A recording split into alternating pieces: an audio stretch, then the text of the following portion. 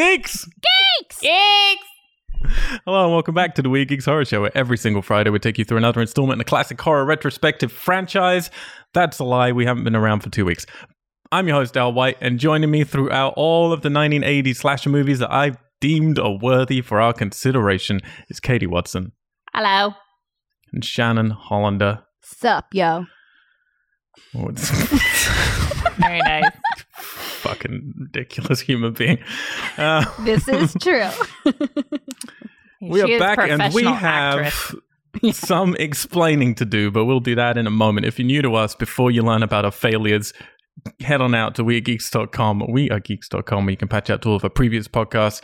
You can go onto the iTunes, you can rate us, you can subscribe to us. It really helps us out. You can listen to all of our previous podcasts. We don't do any patrons, we don't do any banner ads, and we're not going to try and sell you any Christmas sweaters for your dogs. Ooh. Even though I need to get one.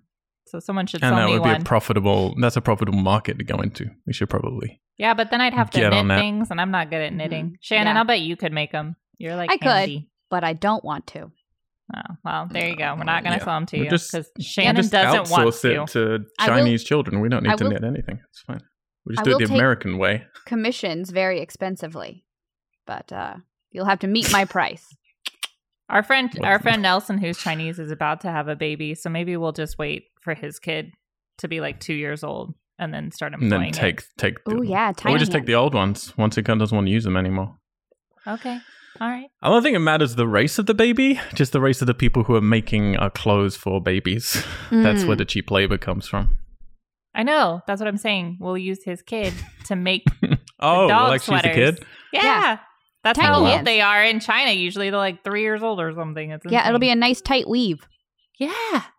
Those little Yeah, but hands. his mother won't be Chinese though. She's American. Yeah, but so- he's really Chinese, so I It's feel all like it'll falling even apart. out. Yeah, it It'll really even is. out. It's all falling. And we've lost all our listeners for borderline terrible comments. They're fine. I'm sorry, but it's just how it is in America. What's happening? Yeah, we failed. We're sorry. So we've been away for a couple of weeks. However, you have still got to listen to at least my wonderful voice and all my incredible opinions as me and various people talk through video games that have recently come out. And we talk through all of the Fright Fest films that were played at their Halloween special thing. And we have another episode going up in a couple of days, actually, where me and Alex are talking about even more video games that you're bored of us saying stuff about. So we've still been filling your brains with stupid thoughts. But Yeah. if you tuned in 3 weeks ago or whatever and we're all excited for Shannon's latest opus of terror and how broken she's going to become, this is what happened. We were finally getting ahead of stuff. We recorded a couple of these podcasts ahead of time, and then we went to like edit it, and they found out that Shannon's audio only recorded half of the episode. Guys, We don't I'm know not why. good at the technical stuff. I don't get it. I don't know. I can't. She's meant to be in cords. front of the camera. Yes. You know? Yes. I don't do well with wires. It doesn't even make sense because I've looked at your project and it kept recording. It just suddenly stopped recording sound. It was really fucking weird. Really, it was a choice by my computer, by my think it microphone and my was. computer. They're like, this bitch is crazy. Shut her the fuck up. Her opinions on Terror Train are outrageous. We're cutting her off. Outrageous. So we talked about what to do because it was a bit. I hate going back and re-recording stuff, but we're like, you're fine. We'll re-record the second, the second hour of Terror Train because that's pretty much where it cut off. Then when we went in to investigate that file, we found out Katie's file had Joined in the shit party. ton of static all over it. So much static, it was completely unusable for the entire episode. That's just the way my voice sounds. Like that. Like that. That's what I sound like. Great. In real Thanks, life. guys. No, you're really helping. If they Yeah, so haven't then- stopped listening yet, they have now. Bye. So have I. I've given up. So then I went and had a panic attack and went and listened to the other 2 episodes that we had already recorded to see what's going on there. And sure enough, Katie does have static on both of those, albeit much, much quieter for next week's episode. So I've deemed it's fine. And if you have problems with it, you can email us at fuckyou@wearegeeks.com. Just tweet at me, or just DM me. and I will Yeah. statically reply to you. Yes. Or if you Yeah, want me so to we- record your voicemail for your phone, just let me know. I'm available. Oh, that'd be actually a really good one. It'd be like, hi, you reached. I can't come to. And people just give up. You get no voicemails. Yeah. I'm into it. Be great. I'm into it. Yep. Continue, Al. I'm gonna continue with the bad news. Again, you say bad news. I say we're just switching it up, keeping it interesting, keeping the audience on their toes. It's nothing I like to do more than when you go out for dinner and you have a great 2-hour conversation with some friends. Then 3 weeks later, go, let's have that exact conversation again. That's like my job. Yeah. But by the way, that's what we record all I all heard of these was during 2 dinner. dinners. Yeah. I don't know where you two are getting the energy from. I feel. Oh, yeah. So next week should be fine. We're looking into the week after that, which is The Prowler. So next week's The Burning. The Prowler, there was a little bit more erratic static, particularly at the beginning. I'm going to have to now put in maybe a warning. But if you're really listening to these, you're probably listening to this one as well. I don't know. So this is your warning. The beginning of The Prowler, Katie's audio will probably be a little bit staticky, but then it's going to go away. And then it gets much better later in that. And now we've sorted out the setup and it'll all be fine from this point moving forward. I'm not going to lie. There was a point where, I saw there was static on a whole bunch of these, and I was like, fuck it, we're quitting. Like, we're going to close down this show, never do any more, and I'm done with it because I just it's so exhausting. We had to do it for Halloween 8 or something, or 9, I don't know. Something. One of the Halloween, no, Hellraisers. It was a Hellraiser one. Sorry, my bad. Oh, right. Yeah. Yeah. I knew it started with an H. Because that's what really killed us, because we were like, we had to talk about Hellraiser film once. It's bad enough talking about it twice. It's like, And then we had to do it for a wrap-up at some point, and this one was like, if we have to do multiple re-recordings, I'm fucking done. But hopefully this is the only one. So it is obviously going to affect us a little bit. We might be a little bit shorter because we know some of the stuff we're talking about. We're going to be a little bit more on our toes, probably. I don't know. We've already been going through this for like 10 minutes now, so. I know. I feel like we're already making up for additional time That's right true. now. Don't worry, guys. True. Content. Normally we're trying to hide it, but like there'll definitely there's a slightly different vibe when we've already talked about a movie, there's not less discovery. But Shannon, she's a professional actor, so she's going to be rediscovering everything for a first time. 100%. Oh, a magician, you say? Like that. That's Is my that acting. David Copperfield? Oh, shocking. This is surprising. I have never talked about this before. Good. I'm an excellent Good. actress for I hope- hire. Please hire me. I could use a job. Like, really, I could use a job. You're welcome, Al. I can't even think of funny things to say. I'm Don't gonna worry, I gradually got build 'em back all. my my energy's gonna come. All right, so this week again we're gonna be talking about Terror Train from 1980. It gets a 5.9 out of 10 on the old IMDb's. But before we do get into the film proper and all those facts that nobody's ever heard before, we do like to look at the landscape that was the year. So 1980, somebody has the top worldwide grossing hits. Shannon does. Ooh. Let's see. Wheel them in. 1980, the top 10 grossing hits. I do think it is important to point out, because it's a great fucking movie, that Caddyshack comes in at number 20. I'm all right. Don't nobody worry about me. Yeah. I love it. Shocking! It's shocking they haven't ever remade Caddyshack. It really is. You know what? It's I hope that you can't without Bill Murray. Somebody tried to fight me the other day about him being a minor character and not relevant to that story. And that doesn't exist anymore. Yeah, because I killed him. He is the reason that movie is what it is. But I feel like that movie is so dependent upon Bill Murray and Chevy Chase, who is now and always was, honestly, an insane person. So I feel like you can't remake it unless, because maybe you could do it with like Bill Hader now in the Chevy Chase. I don't fucking know. I don't know. I don't want to see it. Don't make it happen. Let's not put ideas in people's heads. Yeah, there'd be Ryan Reynolds or Jonah Hill or someone in that movie somewhere. Yeah, that would be just upsetting. I mean, I love Ryan Reynolds and all things he does always, but take your top off. He'd play the gopher. Mm-hmm. No. Also, I think it's very relevant to our podcasting that The Shining comes in at number 18. Yes.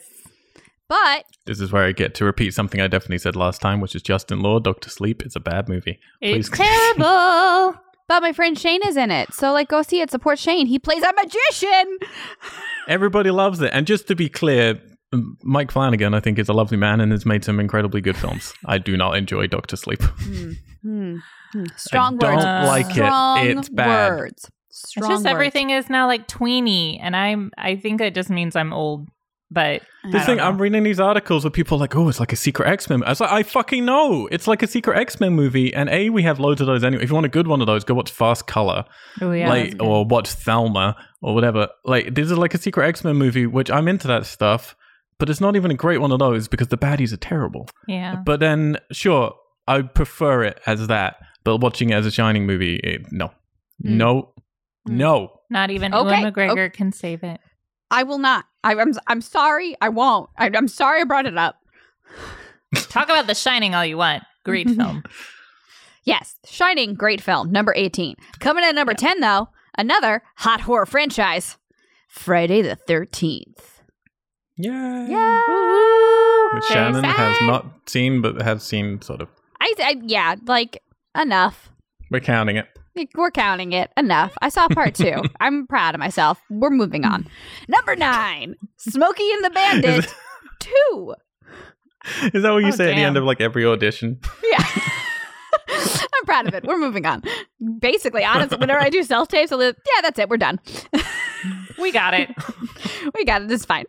I don't like to spend a lot of time on them, guys. Maybe that's the problem.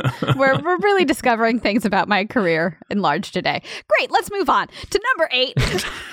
The coal miner's daughter. Yeah. The Loretta Lynn story. Thank you very much.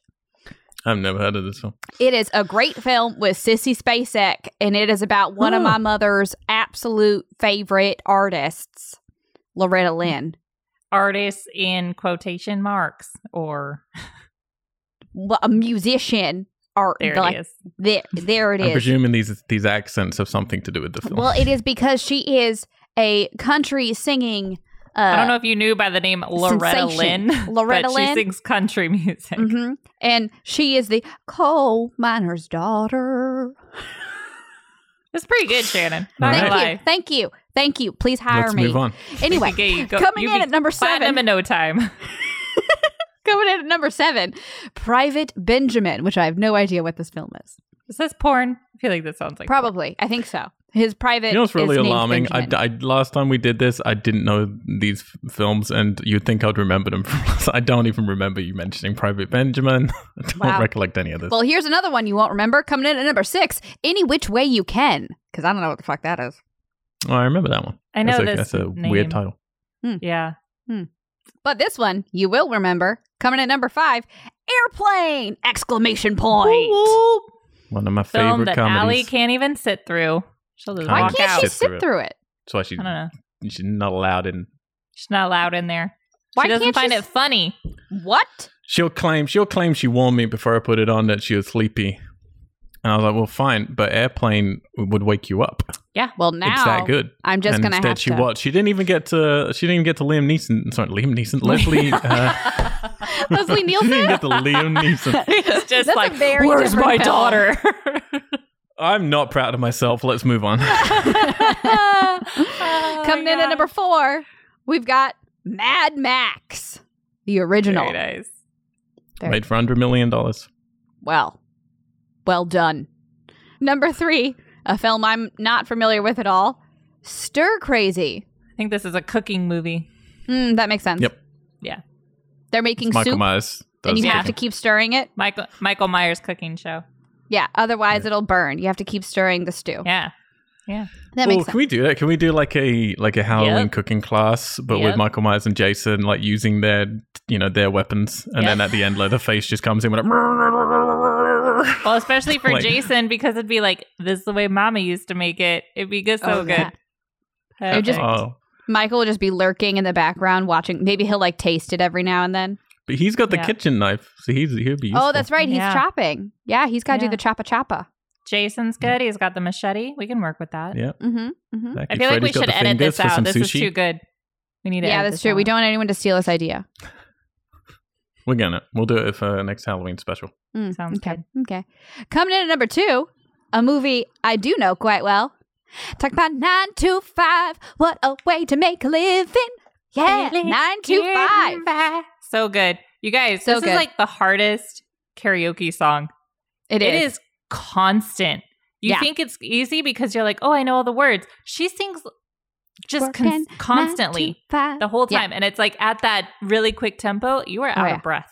Oh, yeah. Dolly don't fuck around. Also, Dolly does not. Another fantastic country music artist. She just came out with a film that is not good. Heartstrings, Dolly. Dolly, I love you. And it tugged at my heartstrings, but... No. Stick to Steel Magnolias. That's a great movie. Oh, that is a great movie. This episode's going to be even longer than the last time. Probably. It's fine, because you're welcome. We've already discussed the other things, so we're not excited about it. But coming in at number 1, another great movie, surprising no one, blowing out the competition at like 4 times the box office revenue, Star Wars, The Empire Strikes Back. You can go back and listen to our Star Wars retrospective, which we'll be coming back to in just a couple of weeks' time for Rise of Skywalker. Me, Christina, and Alex. And I think we're going to have a special guest on that one. Old Heaven is going to come in as our new Star Wars nerd. Thought you were going to say Baby Yoda. I was going to get excited. Going to bring in Baby Yoda, not Yoda. But you could technically say he's there because he doesn't talk. Mm-hmm. So you could. He makes some noises. He makes... Oh, yeah, but we can make that happen. Yeah. Anyway. So that's it. We did it. The top 10. My turn. Yay! Horror movies. Katie's got the horror films. Horror movies of the 1980s. Stolen Thunder. Hey, okay. Hannah, wait. This is what we're going to do. Wait. Wow. Because normally I'll explain what they are. We've already done this list. Shannon, take over, because presumably you remember all of my descriptions. Oh, I'm going to give the descriptions? Okay, great. Perfect. I got this. Oh, great. Okay. Starting with The Shining. Oh, that's where there's a bright, shiny object, and you have to race to get it before the murderer gets you. Yeah. It's similar to like Harry Potter's Goblet of Fire. Gotta get the goblet. Gotta get the shining. Mm-hmm. Yeah. Okay. Prom night. Oh, prom night. Well, it is prom, and everyone has a lovely time, and that's what's really terrifying, because prom is always terrible. Okay. Night. Also, you can go back to our previous show to hear our thoughts on prom night. Actually hear about prom night. Prom night. Some really great disco dancing. Night of the Demon. Night of the Demon is just a Sunday. That's it. Continue. Right? Okay. New Year's Evil. Oh, New Year's Evil. This is a great one. This is when the baby that comes in for New Year's, right? You know how like the baby ushers in the new year, the old man is the old year, the baby ushers in the new year. Well, turns out the baby is evil. Oh. Mm-hmm. Spoilers. Right. He's going to murder everyone. Shrug. You just shrug at the end. That's like a Jewish shrug at the end of there. I was like, what do you expect? Yeah. This is how it is. Yeah. Fucking evil baby. There's nothing more to say. Evil baby. Evil baby, evil New Year. What do you want? Mother's Day. There's a lot of like holidays in this list. Yeah, there are a lot of holidays. Mother's Day is whenever you don't make your mom's favorite recipe to her exact specifications, and then she nags you until you kill yourself. Or I would watch that movie. I feel like I've lived it. It's just she is consistently disappointed in you for not doing things the way that she would have done them. So then you're nagged to death. That sounds great. You doing all right? I love you, Mom. I feel like this is a little mini therapy session that we've fallen into. It really is. This is great. Oh my God. Motel Hell. Motel Hell. This actually, oddly enough, takes place in a motel that I stayed in Montana that is also a hunting lodge where the bloodstains are still on the carpet. You can go and visit this motel on the High Line of Montana. That's it. Motel Hell. Was it called Motel Hell when you stayed there or after you left? Did they change the name? They changed the name after we left because we were like, guys, this motel, it's hell. And they were like, that's your Yelp review, basically. 100%. Literally, we were like, this is clearly a carcass blood stain on this carpet. What do we do? Because of this film, I know it's human. I'm almost regretting giving you this task. Let's You're welcome. Continue. Maniac. Oh, that is the biography of Shannon Hollander. All right. Well, that's obvious. Yeah. Can't confirm. Humanoids from the Deep. Humanoids from the Deep. Didn't make it up. Real title. Yeah. This film, you wouldn't expect it. It's a rom-com. I don't know why it's on your horror list. They meet. The humanoids arise from the deep and find their one true love on land. It's amazing. It's really sweet. Nice. It's like You've Got Mail Part 2. Yeah. Well, and actually, I think Dolly Parton's Heartstrings draws inspiration from it. So it makes sense. Sense. Totally. Humanoids from the deep. Humanoids from the deep. We're meeting, and we're in love. We're in love so much. I feel we're losing you like were afraid that we wouldn't have energy on this one. That's what I'm surprised by. I have no I feel we're losing an old listener base, but we're going to gain a whole new one. Yeah. This is definitely like... Listen, this is what happens when we have to redo a podcast is I make it stupid. All right, we're nearing the end. He Knows You're Alone. Oh, God. This one is actually your horror film. I was going to say, this one is actually a very scary film. This is my personal nightmare brought to the screen. That's it. It's just a stream of consciousness of my personal nightmare on screen. I don't recommend it. It's very scary. Do you remember which big actor was in this one? Jason Statham. Sure. As a young child. It was Tom Hanks. Oh, yeah. That's right. Tom Hanks. I forgot that at some point these were supposed to be based off of things that you said about this, implying that I listen. Yeah, we gave up on that. Yeah. One that Tom Hanks was not in is Cannibal Holocaust. Oh, Cannibal Holocaust. Well, what more do we need to say about that? It's like they chose two very difficult words and then pushed them together, and you're like, that's just too much. Mm-hmm. It's when you find out that Jeffrey Dahmer was Jewish. That's it. It's him doing his Ancestry.com. You guys, someone give Shannon some money so we can make these movies. I tell you what, right? I want to watch them. Genius, this brain. Genius. And then ones that we have covered already, which are The Fog and Friday the 13th.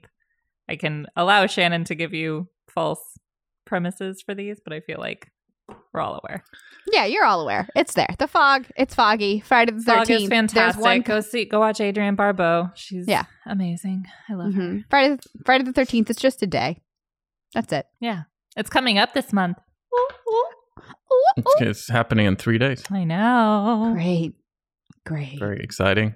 I did a post on Twitter to see if anyone wanted to do anything Jason themed with me.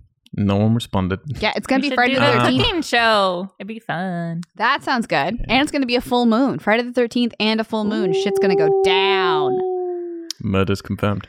Yeah. Are we done? Was that it? We did it. Cool. 1980. That was the episode. We're all going to go home. Come back next week. Goodbye. Adios. The Burning. Mm-hmm. Terror Train then comes amidst all those movies. As you may have noticed, lots of slashes, as Shannon's descriptions perfectly illustrated. Yep. It's 1980. This is the beginning, really, of the slasher boom. It's taken a couple years since Halloween, but they're already out the gate. Plenty of ones. They're just not necessarily fully formed yet. You know, they haven't quite figured out all of the tropes that the particular American male audience is going to expect from them. And then amongst that, we get Terror Train, part of the trifecta of Jamie Lee Curtis films from 1980. As you mentioned on that very list, we had The Fog. Yep. We had some other Prom Night, and we've got Terror Train. She would also go on to do Halloween 2, and obviously did Halloween. So it was like a little cluster of years where she did a whole bunch of these slasher movies. Triple bill presumably hoping for different results. Don't know. I don't know. I feel like she got the desired results. She is a huge international superstar who is well known for her horror movies. But she was like, by this point, because she'd done Prom Night and she was disappointed with how Prom Night turned out, really just to be trying to ape Halloween. She felt she'd already said that before. Terror Train, honestly, she did it because, she got paid quite a lot of money. She got put up in a decent hotel. She got treated properly. On this one, it wasn't, a low budget sort of movie like a lot of them where they're working at $500,000 or something like that. And she got to work with a lot of important people because Terror Train is directed by Roger Spottiswoode, which, yes, Spotties would, who directed Turner and Hooch, Tomorrow Never Dies, and Arnie film The Sixth Day. He is the editor from a whole bunch of Sam Peckinpah movies. This was his first film, but yeah, he was a big deal. It was written by T.Y. Drake, who sadly died in 2008. It was also written uncredited. Who came up with the story was Daniel Grodnick, who was a producer, and Judith Rasco, who's also uncredited. She wrote Endless Love, that Brooke Shields film. Franco Zeffirelli film. There you go. Yeah, how much singing can you wring from? Listen, I need a job. I'm trying to show range. We're getting that, Shannon. I don't think this is the pool you're meant to be fishing from, Shannon. I'm trying to show range. I'm trying to show skills. DP'd by John Alcott. Now, this guy died in 1986, but he's a big deal. He was Stanley Kubrick's DP for a long time. He helped out in 2001. He did Clockwork Orange. He did Barry Lyndon and The Shining, as we keep mentioning. And this was his job, which, see if you can fake the gasps, because this shocked you guys the first time around. This was the job that he did directly after The Shining. He went from The Shining straight to Terror Train. What? Preposterous. That's insane. I can't. What? Very good, guys. Very good. Convincing. Genuinely quite surprising. He would go on to do Greystoke, which I grew up with that film. I don't know that one. It's The Legend of Tarzan. Andie MacDowell's in it. I fell in love with Andie MacDowell when I was younger. Yeah. And it's actually Tarzan's played by Christopher Lambert, Highlander himself. Whoa. What? There can only be one. And it's treated as a very, very, very, very serious. This is how it would have happened if someone had grown up in the jungle and then was brought back and had to acclimatize to England in the 30s or something. And it's probably terrible, but I loved it when I was growing up. Music by John Mills Cockle, starring Ben Johnson as Khan? I don't know, whatever. From The Lost Picture Show, The Wild Bunch, The Getaway. This guy has been tons of film. He was a big, big get for them. He died in 1996. Also starring Jamie Lee Curtis as Alana, starring Hart Bochner. I think that's how you say his name. Mm-hmm. Sure, why not? As Doc. People might know him from Supergirl, from Die Hard. I know him from Urban Legends Final Cut. Derek McKinnon as Kenny Hampson. Sandy Curry as Mitchie, who we're going to be talking about again in a few weeks' time in Curtains. And so good. David Copperfield as the magician. What? I mean, legit. Whenever we saw David, I was like, "Is that David Copperfield? What the fuck? Who the fuck?" I know we didn't notice his name in the opening credits. We had to look it up, but it is sure enough. It is. Very young those eyes don't David lie. Copperfield. That hair don't lie. So you got Sam Peckinpah's editor doing his directorial debut. You've got an Oscar-winning actor, which is Ben Johnson. You got Stanley Kubrick's DP, and you've got David Copperfield. So into that, of course, Jamie Lee Curtis is going to want to come on board. And you got a real train. Come on. Yep. Got a real train. Yeah, they took a real train. They put it in a sort of soundstage to work with, but they would bring it out on the tracks every now and then to do a few of the shots. But yeah, they wanted to work in a real train, and the cinematographer was a little bit frustrated with that because he meant he had to rig it as best as he possibly could, and it definitely made it sacrifices in certain places for him. I really like that about it, though. We're going to get into the film in a minute, but I will say straight off, I like that they used a real train. There is something about it that feels restricted in a nice way. Well, it definitely feels authentic. Like when they're going through it and things, you can absolutely tell it's a real train and it's not just a set. Yeah. But this movie at the time was the most expensive slasher movie made. It was $2.7 million, which doesn't sound like much now. And this is, without inflation, obviously. But that's the same budget as Halloween, Friday the 13th, and Prom Night combined. This was a huge deal, and they wanted to be, they wanted to take the slasher formula and do it on a massive scale and thought they would have a huge blockbuster because of that. I can't even find out what the box office is because it was never fully reported. We know this movie did not do great. It was shot in Montreal, though, in 30 days. So the producer, Daniel Grodnick, who we mentioned earlier as coming up with the basic idea for this, he had watched Silver Streak and Halloween back-to-back one weekend, Silver Streak being set on a train. And then he went to sleep and had this dream and woke up and said to his wife, "What do you think about putting Halloween on a train?" And his wife said sleepily, "That's a terrible fucking idea." So he wrote. That's like what I do to James every morning. Like, I had this dream. I think it's a vision. He's like, "Shut the fuck up." Sure, keep it to yourself. Mm-hmm. So he wrote down on his little notepad next to his bed, "Terrible train." And in the morning, he woke up and looked at it and realized probably shouldn't have terrible in your title. So he changed it to Terror Train. I just wanted to be like a bunch of old Jewish ladies like, "This is a terrible train." Right? Like the whole time is pointing, is very just complaining about everything. What's with the rocking? I can't drink my tea. Mm-hmm. Could you please tell them to stop the whistling? Stop the whistling. Where's irritating. my cabin? To be fair, Terror Train is like, it's a good title. Like, I like it. It's a good, solid title. It's alliterative. But okay, so this thing, he has that dream that night. He wakes up, changes to Terror Train. He writes a 22-page sort of little synopsis, little sort of plan for what they could do. And then he took it to Sandy Howard's company. He rang him up, told me he had this idea to go. I was like, let's go in and have lunch. He had lunch with the guy, talked to him about it. By 3 p.m. That afternoon, they were making a deal. Wow. And then 4 months later, they were shooting this movie. It's like, in Hollywood terms, that's absurd. It takes 10 years to make movies. Like, that is an insane fucking But timeline. It's so much different, I think, back in the 80s, because I just started watching that Netflix show about like the movies that made us. Oh, yeah. And they kind of break stuff down. Besides the narrator's voice, which is abysmal. Yeah, very annoying. It's really cool because they tell you kind of what we do for these, and as far as like how it got made, you know, the trials and tribulations of getting it made and behind the scenes things. And the first one is Home Alone, and they talk about how, it was essentially like John Hughes busting out, 15 scripts in a matter of a month or something. And one of them he handed over to a friend director. And it was in a matter of a week, I think. Yeah, they were like, that he used to write on the weekends. Made this, and they were like, "What's the premise? What do you think it'll cost? Yes, we can make it for that. We're go for this." Yeah, and like immediately start on things. You know what? Fuck it. Let's just talk about John Hughes. That is a very lengthy story. Because then I have to talk about Flubber. Yeah, what is wrong with that? Robin Williams. To be fair, it does still happen, but it either takes a long time or it does just go. Yeah. In terms of like, we have this slot, great, let's like put this out in a crazy amount of time.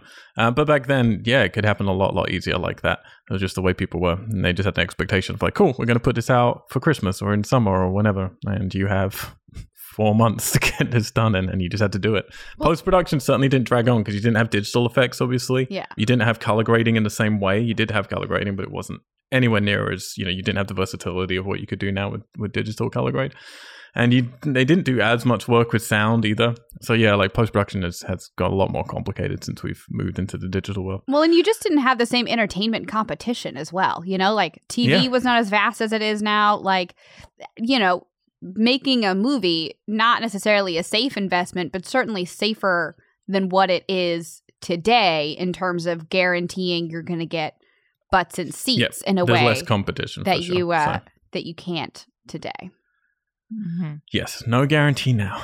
No guarantee for the butts and the seats. So people, were eager to sign up when they heard all of the details of this and the budget it was going to be. Ben Johnson, who played the sort of legendary actor, he didn't even read the script. He just saw that Roger Spottiswoode was the director, and he had enormous admiration for his work as an editor on Sam Peckinpah's films. So he said he knew he would make a great director. Always a mistake. All right, then. We'll be the judge of that. Ben also asked Roger to take out as much of his dialogue as possible, which he feels the opposite of most actors. Because he said John Ford had once said to him, "Ben, when you're in front of the camera, you're not going to need too many words. You just won't need them. They get in the way." So that's the mantra he would take. I don't disagree. Maybe that's the angle Baby Yoda's going with. And Jamie Lee Curtis did shoot this back-to-back for prom night in Canada, Toronto for prom night, Montreal for Terror Train. Wow. She loves Canada. Nice and close. She also did Road Games in this era as well, from 1980 to 1981, which is a really cool film. Which I haven't seen that one. Yeah, it's cool. It's a kind of the Hitcher Joyride type movie. Amen. But shot in Australia, I believe. They originally went to Paul Lynch, the director of Prom Night, to direct Terror Train, but he turned it down, so they ended up going to Roger Spottiswoode, who hadn't directed before, but was well known for all of his editing work. So let's get into the movie, shall we? Yeah! Do it. 20th Century Fox logo. This is their only slasher film, so that's something to relish. And it does give you a little bit of a kind of like, oh, maybe this is going to be a classy slasher film. Fun music kicks in. We see a bonfire. We're in our obligatory prerequisite of a little, opening scene to set up stuff that's going to happen. Yep. Why our murderer is going to be doing what they're doing. So a bonfire and some med kids are out in the snow partying for New Year. Inexplicably wearing cowboy hats. It's like a cowboy bonfire. Yeah. What the fuck with these med students? It's such a weird... I think they're trying to... Because they're shooting in Canada, but I think they're trying to suggest it's America. Right. So put on some cowboy hats. Put on a cowboy hat. That'll fool them. Oh my God. Eat a hot dog. Right.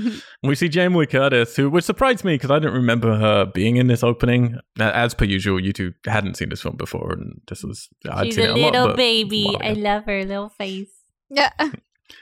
But it's strange. Normally in the opening, you have other characters, then you set up the murderer, and then you get the title and come into, our characters after that. Mm-hmm. So in here, we're not getting that. We're actually getting most of our characters are all here in this scene. And Jamie Lee Curtis is making eyes at some guy across the fire. And then we see some dorky looking kid called Kenny. Kenny. Who's really awkward, kind of, purposely trying to play him as odd looking as they can. And the jocks are all pushing him to go after Jamie, saying that she likes him, while the girls are convincing a very nervous Jamie to go through with it. Yeah. And we're meant to think, they're trying to make us think that it's genuine to begin with, because we're not obviously let in on what's happening. But the dialogue is so bad. My actual note is, this dialogue, these actors, where's Jamie? These people are annoying. that is my legit first note about this whole scene. Because she's not really speaking. She's just sort of like making doughy eyes. Yeah. We're just inferring. And looking scared. Yeah. Because she's like, I don't even know the guy. And you're meant to think that they're all pressurizing her to have sex with him, but that's not what they do. They're pressurizing her to pull this horrible prank. Which I don't know why you would have to know him. I feel like knowing him might make it worse what you're about to do. But I think what she's trying to say is like, I've got nothing against this guy. Yeah. Like, I don't, I see. Okay. Don't pick on him, guys. God. Only if you got something against them. Right. Then you can make them do what's going to happen. Only if you have a real vendetta. Ah. So she lures him in to this bedroom where there are drapes everywhere.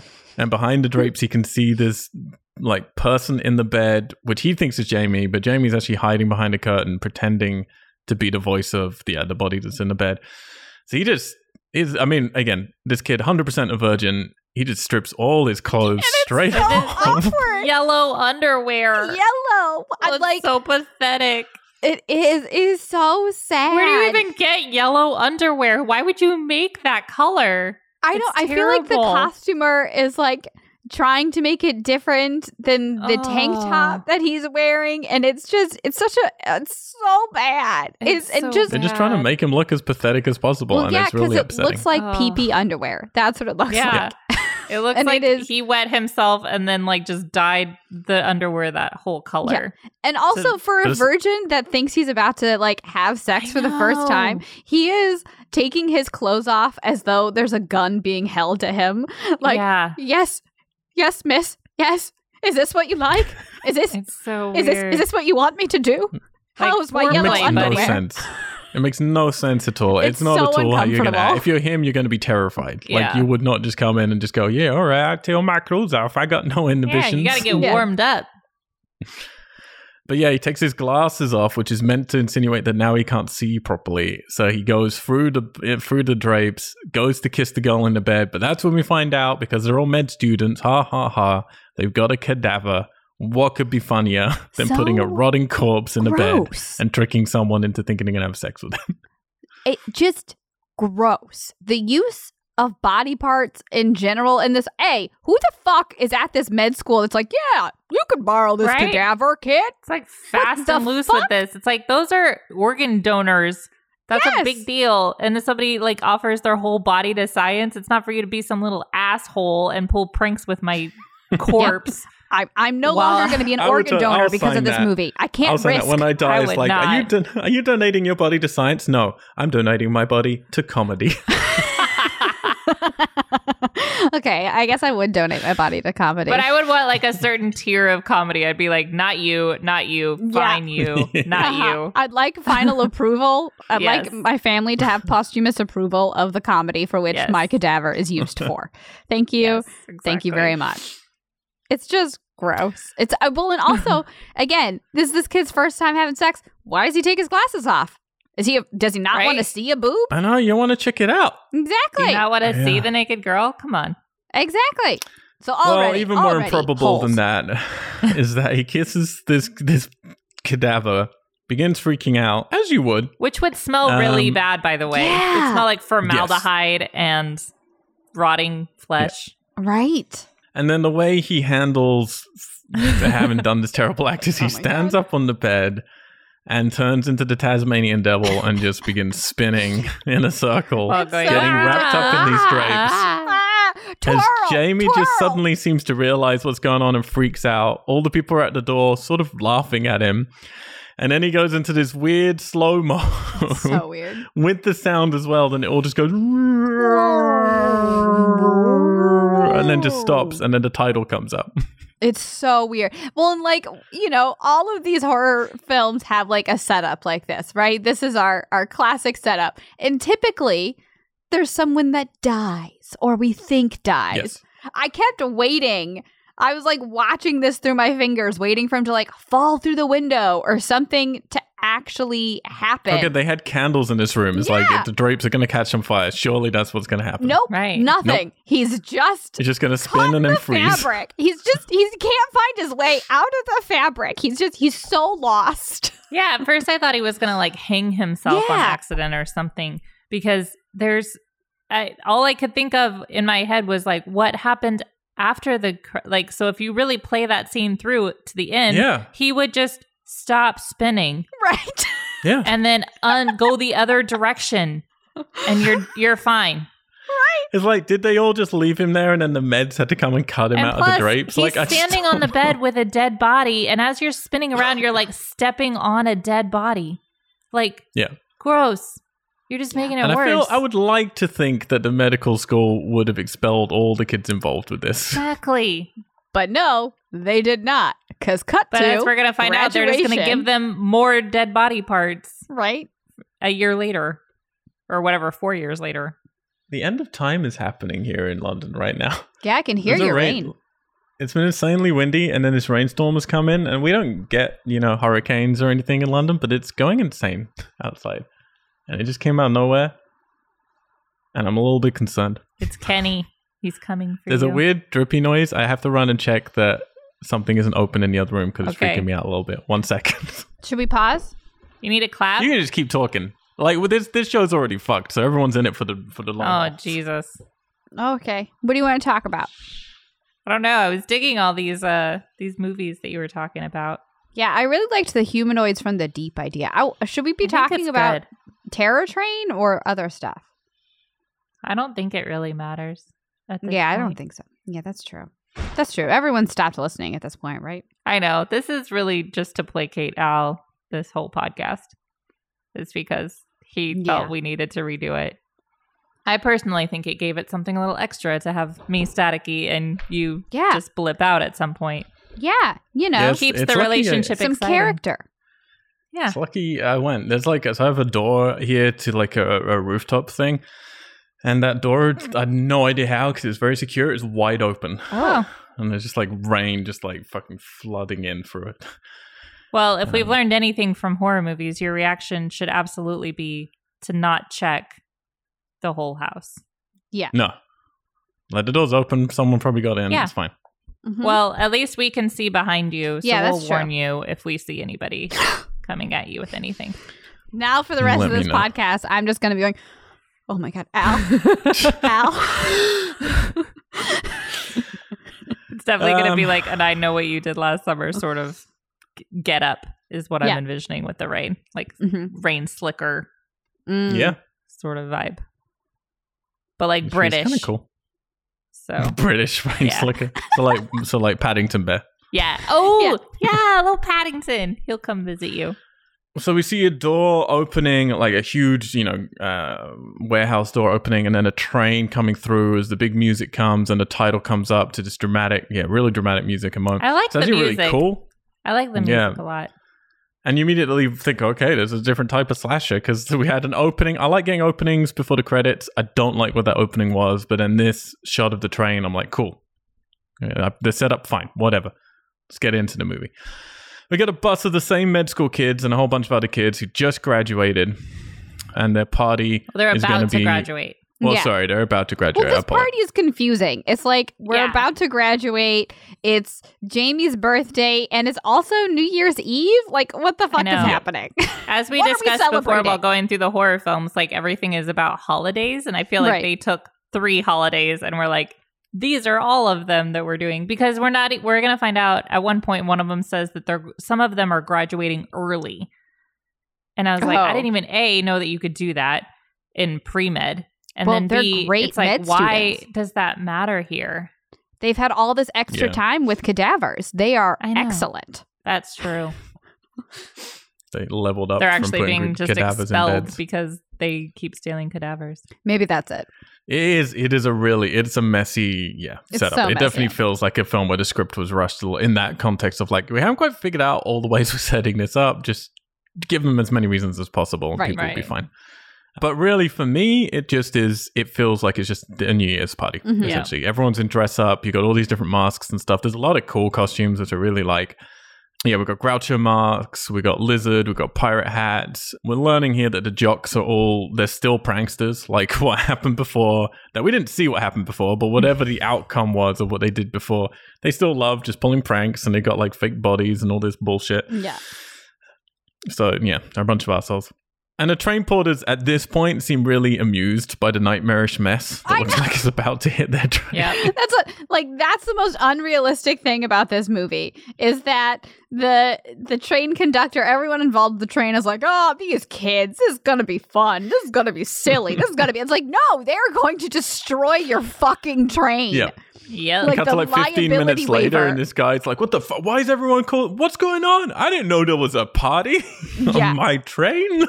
No, everyone is just totally chill about this. Like, if I saw that group of people coming into a restaurant, I would immediately, get the fuck out. Like, burn the place down. There's no point. It's done. And no, he's, totally cool with having them stuck on this train. That's going to go the entire night? I know. I was like, what is this overnight train ride that they're on? Because it seems, as we're going to find, that it's almost like they're doing a big loop. Which I understand because you can get on train, scenic train rides or whatever that are usually 2 to 4 hours or something long. But this one is long. It's a really long train ride. It'd be insanely expensive and just kind of pointless. It's like if you want to do this, do it on the way to a holiday where you'll get to party on the way to a holiday or something. It's so weird that it might as well just stay in the hangar. Yeah. There's no reason for it to go anywhere. They're just going to get dropped back off in this blizzard in the middle of nowhere again. It's like, no, drop me off somewhere exciting.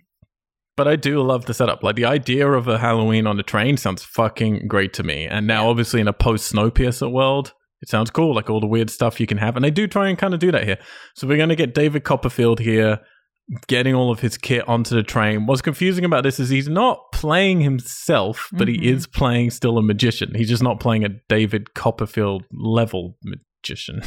It's really weird. Yeah, well, but he's still doing David Copperfield level tricks. Yeah. It's just he's not being treated like he's David Copperfield. And also, but you could he's so creepy in this, as they're setting it up, him just watching the party, him preparing, him talking about it. He's so creepy how he does it. Well, it's because they're going to paint him as the killer throughout the whole film. Yeah. They're going to paint him as which I think is the reason why they don't allow him to. But nowadays you would 100% just have him be David Copperfield. Himself, and you'd have some people going oh my God, how did they get David Copperfield? And some go, oh, my dad's friends with him or some bullshit. Right.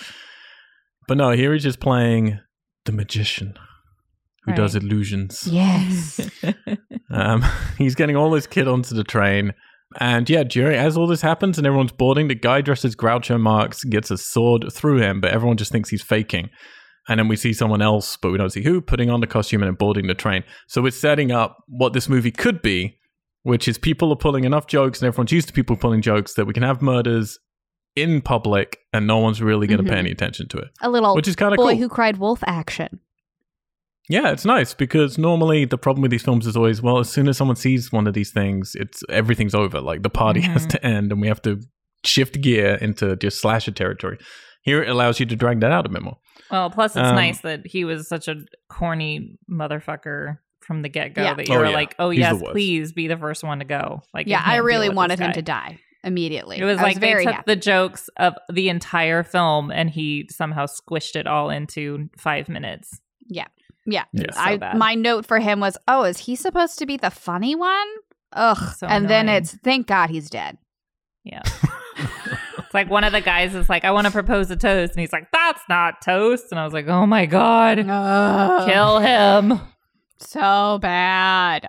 You're going to make a terrible doctor anyway. Oh my God. Can you imagine? He'd be like a gynecologist too. 100%. Like, 100%. This is who I have to do this with. Wonderful. Yep, exactly. Likes to let's just check you out down there. Give it an old look-see. Oh, sorry, my hands are a little cold. Just pretends to be walking down some stairs. Right, exactly. Oh, Jesus. I'm gonna go down south now. Making like cave sounds down there. Hello. Mm-hmm. You know what? Fortunately, we don't have to deal with him as our gynecologist because he's dead. Sword through the stomach. Well, I would stab him if that was my gynecologist. That's true. It makes me very happy that I wasn't popular in school, so I didn't have to put up with jokes to idiots like this. Jamie's hanging with her blonde friend, who makes me sad I wasn't popular at school because she's stupidly attractive. Yeah, so to a point where like Mitchie is like the hottest thing. Yeah, Mitchie's super hot. Insane. And really lovely as well. Yeah. She seems pretty great. And somehow she's Groucho, with like the biggest prick, which is Doc. Well, but that's how it always is, right? Yeah. No, but Doc is clearly supposed to be the big man on campus, and she's super hot. So like, and she's clearly not hung up on him. It's not like she's defined by him, which is what I think I like. We'll get to it later, but like he goes off to do something, and she's just kind of like, yeah, whatever. She's clearly not intending to be with him next year, and she's kind of trying it on with other guys as well. Like it's, I don't know. I think she's got like a good balance going. They got a little tit for tat. Potentially girls. She has this like vibe to her. So. Yeah, which makes sense. Like if Jamie got drunk enough, they could totally, 100%. 100%. They've had a drunken college makeout at some point. 100%. Yeah. Jamie would have been like, oh, I don't know, I can't. And Mitchie's like, it's fine. Let's just give it a try. That's how it goes. So did I ever tell you about the time where I had sex with a hitchhiker who was twice my age? I just jumped in his truck. That's a fog reference, people. That's a fog reference. And you know what? I got it. You would too if you're Tom Atkins. Groucho's watching everything. My first note with this was really like, is this mask scary? Because this killer's thing, because this is the setup. This film has so many cool ideas. Let's put it on a train. Let's say we can have pranksters so they're not going to believe everything. Let's going to have a killer who changes masks, which was a really great idea. And they were getting really ahead of the game to do that because masks weren't that, established by that point. But are any of these masks scary? The Groucho Marx one for me, no. I find it a little scary only because like it has this kind of vacant eeriness to it when he puts it on. Like when the killer puts it on, it somehow adopts a very different vibe than when the first guy had it. Yeah. So I agree. I would say at this point, yes, it's scary. At the beginning, not so much. Mm-hmm. I find this mask scarier than other masks we will get to for sure. And I agree because of like the vacancy. I like that you can still see part of the face, right? And still see like thoughts and feelings of this killer, right? And the fact that he's so stoic and like a Groucho mask also has like Hitler connotations too to some degree. So like there's a little bit of that there as well. So I don't find it like scary, but I think it is an appropriate like creepy vibe for sure. Yeah, it's not the worst, but it's definitely no Jason or Michael Myers, No. Yeah, so this is where we learn about the conductor. We get to learn what their dreams are. For some fucking reason.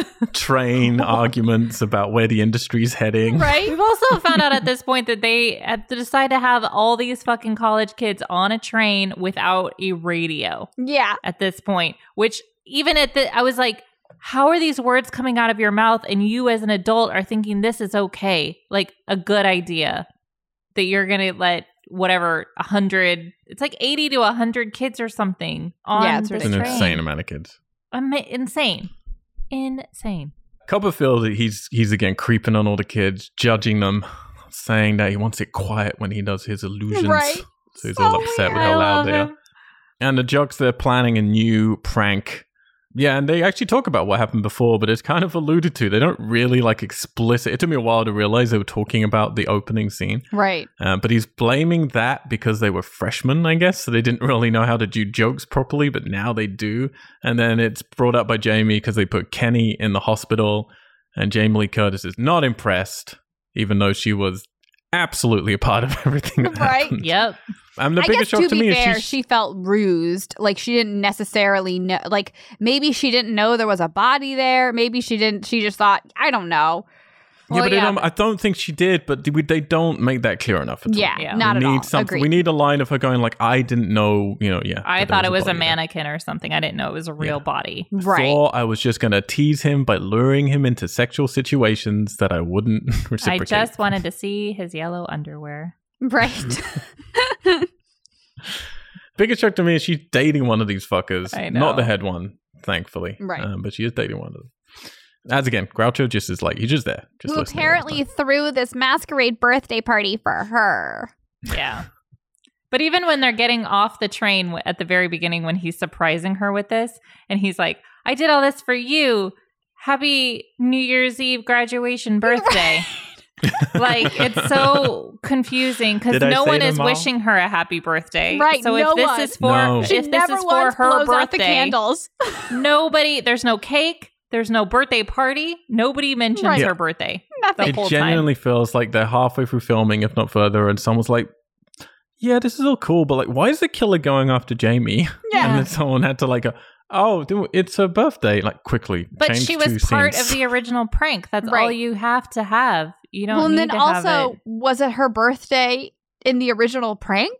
It would have had to have been. So. Because this is supposed to be the same time frame. Because it's supposed to be New Year's Eve again. Yeah. Their old parties used to be at bonfires, and now they're on a fucking train. I guess. It's so leveled strange. up. Something like that.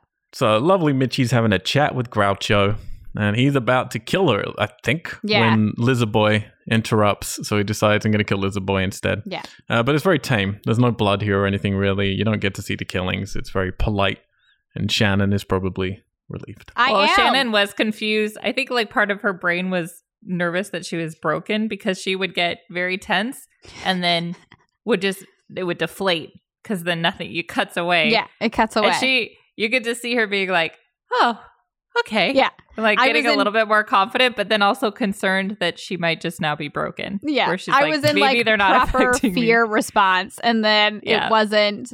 Then it was all anticlimactic. Yeah. And I was like, oh. Maybe, just those thoughts of, have I been overreacting to everything? The answer is no. The answer is yes, you have, no. Shannon. Yes, you have. On this train, they have a damn sexy jukebox. Yeah, they do. So we are getting a little look at the different cabins, and some are just going to materialize later out of nowhere. What we really needed is a single shot, someone walking through cabin to cabin to cabin to cabin, particularly since they have the fucking train. And I don't know how many carriages they had, but it looks like from the wide, there are quite a few. So it's just dress them all up and let's just see someone walk straight through this. It would be such an impressive shot to start this movie with. Right. But yeah, there's some cool stuff going on here. We're in one of the party cabins, carriages. And the arsehole leader jock, he's revealing to Jamie that the train party was his idea, not her boyfriend's idea. Her boyfriend just paid for it. So she gets really pissed about this for some reason. As he's also revealing that he spiked the drinks of the freshmen with alcohol or something. I don't know. It's very confusing. Because I went back and rewatched that scene as well, because the last time we talked about this, I thought he was saying he spiked them with drugs. And then when I watched the second time, I was like, no, just alcohol. But then everyone's really upset about it. Right. It's You're like, what else are you supposed to be doing on this train? Aren't they supposed to be drinking? I mean, there's maybe a girl it's wearing pants as her whole outfit. Right. Like, y'all are gonna get have to her very soon. Like a night, okay? Right. Yeah. Maybe it's because he used like Everclear or something shitty. I have no idea. Yeah, maybe it's like, I use low-grade alcohol. Right? Yeah, but that's also college. That's like... Oh, it's so and then we get, so they're going to try and like lead us all these different, they definitely want us to think Copperfield the most is the killer. Yeah. But they're going to try and lead us different ways. They're going to do it here with the jocks as well, where he says, you're always walking out of my parties, but this time you can't. Dun, dun, dun! Which, yeah, is a good poster tagline. Mm-hmm. And then we get this very subtext, like beautiful homoerotic moments between him and his friend. Oh my gosh. Jamie's boyfriend. Doc is so obviously in love with her boyfriend. Yeah, it's weird. so great. I absolutely love it. Groucho now is no longer Groucho. The killer is now Lizard Boy. Yes. Which is not a scary outfit because No. it's like slightly cross-eyed in the middle and it's so funny. I mean, the jacket, the lizard jacket is fucking amazing. I want that in my life. The mask is for goddamn, because it's like he's making like duck face, like lizard lips. I love it. It's so cool. It's like he's ready for his selfie. Can we, for Halloween, just dress up as the different masks from Territory? There you go. I'm in. I'm going as Pants Girl. Yes, Pants Girl's the best. You're getting as what? Pants Girl? Yeah.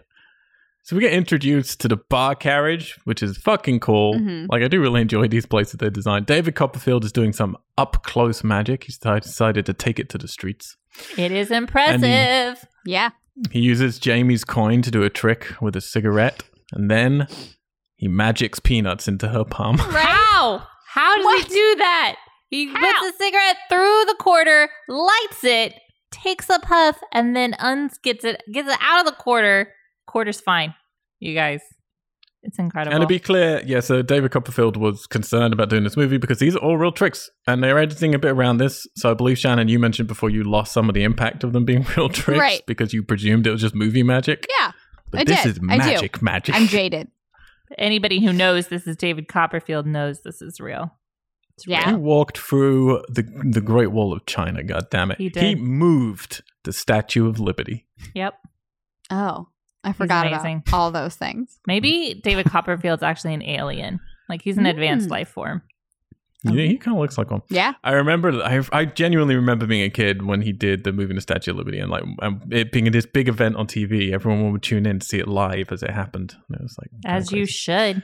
I do not remember. Nothing My exciting family like that happens not anymore. into magic. Soup's Catholic. It's the devil's work. It's the devil's work. I mean, Jesus was the greatest magician. That's true. We only appreciate water into wine. Loaves and fishes? Come on. That trailer for the new, for the I Am Jesus, whatever video game, and it's just like, there's a whole bunch of magic going on in that. I tell you what. Amazing. It looks terrible. It made me so mad. Amazing. I just turned to James. I was like, is winning the game crucifixion? Is that what? Does that mean you've won? Yeah. There's definitely there's definitely DLC levels for when he comes back. Well, they do. They show it at the end where he moves the stone from his tomb and then he is resurrected. But he rises. Don't worry, guys. And then he's got to go and visit all his old pals and go, hey, aren't I fucking impressive? Right. Write a book. Write a book, bitch. Still around. Tell people 200 years from now to write a book with no possible way of perspective. Right. Anyway, Anywho. Let's not. Now that we've lost 20% of our listeners, the two dead guys' girlfriends, they're moping around, and one of them is indeed Pants Girl. So if people don't understand what Pants Girl is, and for some reason you're not watching these movies when you listen to us Pants talk Girl about is Ed's girlfriend. Yes. Yeah. That's what I mean. And she's wearing large men, and if you're English, trousers that reach up basically to her cleavage. And then for boobies, which is amazing. That's enough. Like, that's incredible. But then for some weird reason, she has a hand coming out from betwixt her breasts. Which makes absolutely no sense. It would make sense if it was like going down into her. But no, it's coming out as though it's trying to escape her bosoms. It's so weird. It kind of looks like someone was talking to her like from wardrobe and like, this is showing a bit too much boob. We need to cover it up. What do we have? And then someone just called, we need you on set. Like, just put this down there quickly. So strange. It's really weird. Jamie, meanwhile, who is fucking grumpy in this movie. Yeah, she's back to being all grumpy. She doesn't like the lead only one jock. that gets her not grumpy is David Copperfield. She loves magic. Yeah. It's the only time she likes anything. She really doesn't like the lead jock, so she storms off. And I think, here's the thing. She's doing the best she can with what she's got. She's not being given gold material here, but she's doing the best. We hear her boyfriend angry squawk at Doc, which I think is, what is that? But also awesome. It's amazing. I don't understand how your reaction to actually being, he's like, you really messed up this time, Doc. Like, roar. And then I was like, that's great. You're not. And then he says, I mean it this time. And I was like, no, you don't, because you just squawked at him like a fucking bird. Yep. I love it when he uses someone's serious. It was so strange. Some of the dialogue in this, I'm very confused. Oh, yeah. The dialogue is terrible. We learn here that the conductor's also into magic. So he does a card trick to the head jock and Mitchie. Yep. I love it. He's so weird. He's like, I love RVs and magic and trains and ladies in wheelchairs. Right. I really like that they've it's completely pointless, but I really like that we're getting these back little stories. But why for him? Yeah, it makes absolutely no sense. I feel I need to care for the conductor. We don't get enough backstory for our characters, but we get all this backstory for the train conductor. That is true. Maybe it's because they got rid of so many of his lines. Maybe they got rid of too many lines, and there's like a whole other thing that was supposed to have happened with him. Who the fuck knows? Maybe he was the lead. Yeah, maybe. The David Copperfield show has started. I have the note that simply says, what a ridiculous man. I love him. There's just something, it makes my skin crawl about this type of magician, particularly from that era in the 80s, when it's all the drama, I'm thinking is like, all the big eyes to laid. camera. Mm-hmm. Yes. Oh, hate it. I was like, he must get laid so much. Yeah, sadly, yes. Yep. The head jock. Except for by men, because the magic is making the men very grumpy for some reason. Yeah. It really is. Well, particularly the head jock. Another person who's into Yeah. magic but doesn't like other people doing magic is head jock. And he realizes that him and Rich Boy, Jamie's boyfriend, never hired a magician. Dun, to which they're just like, yeah, whatever. no big deal.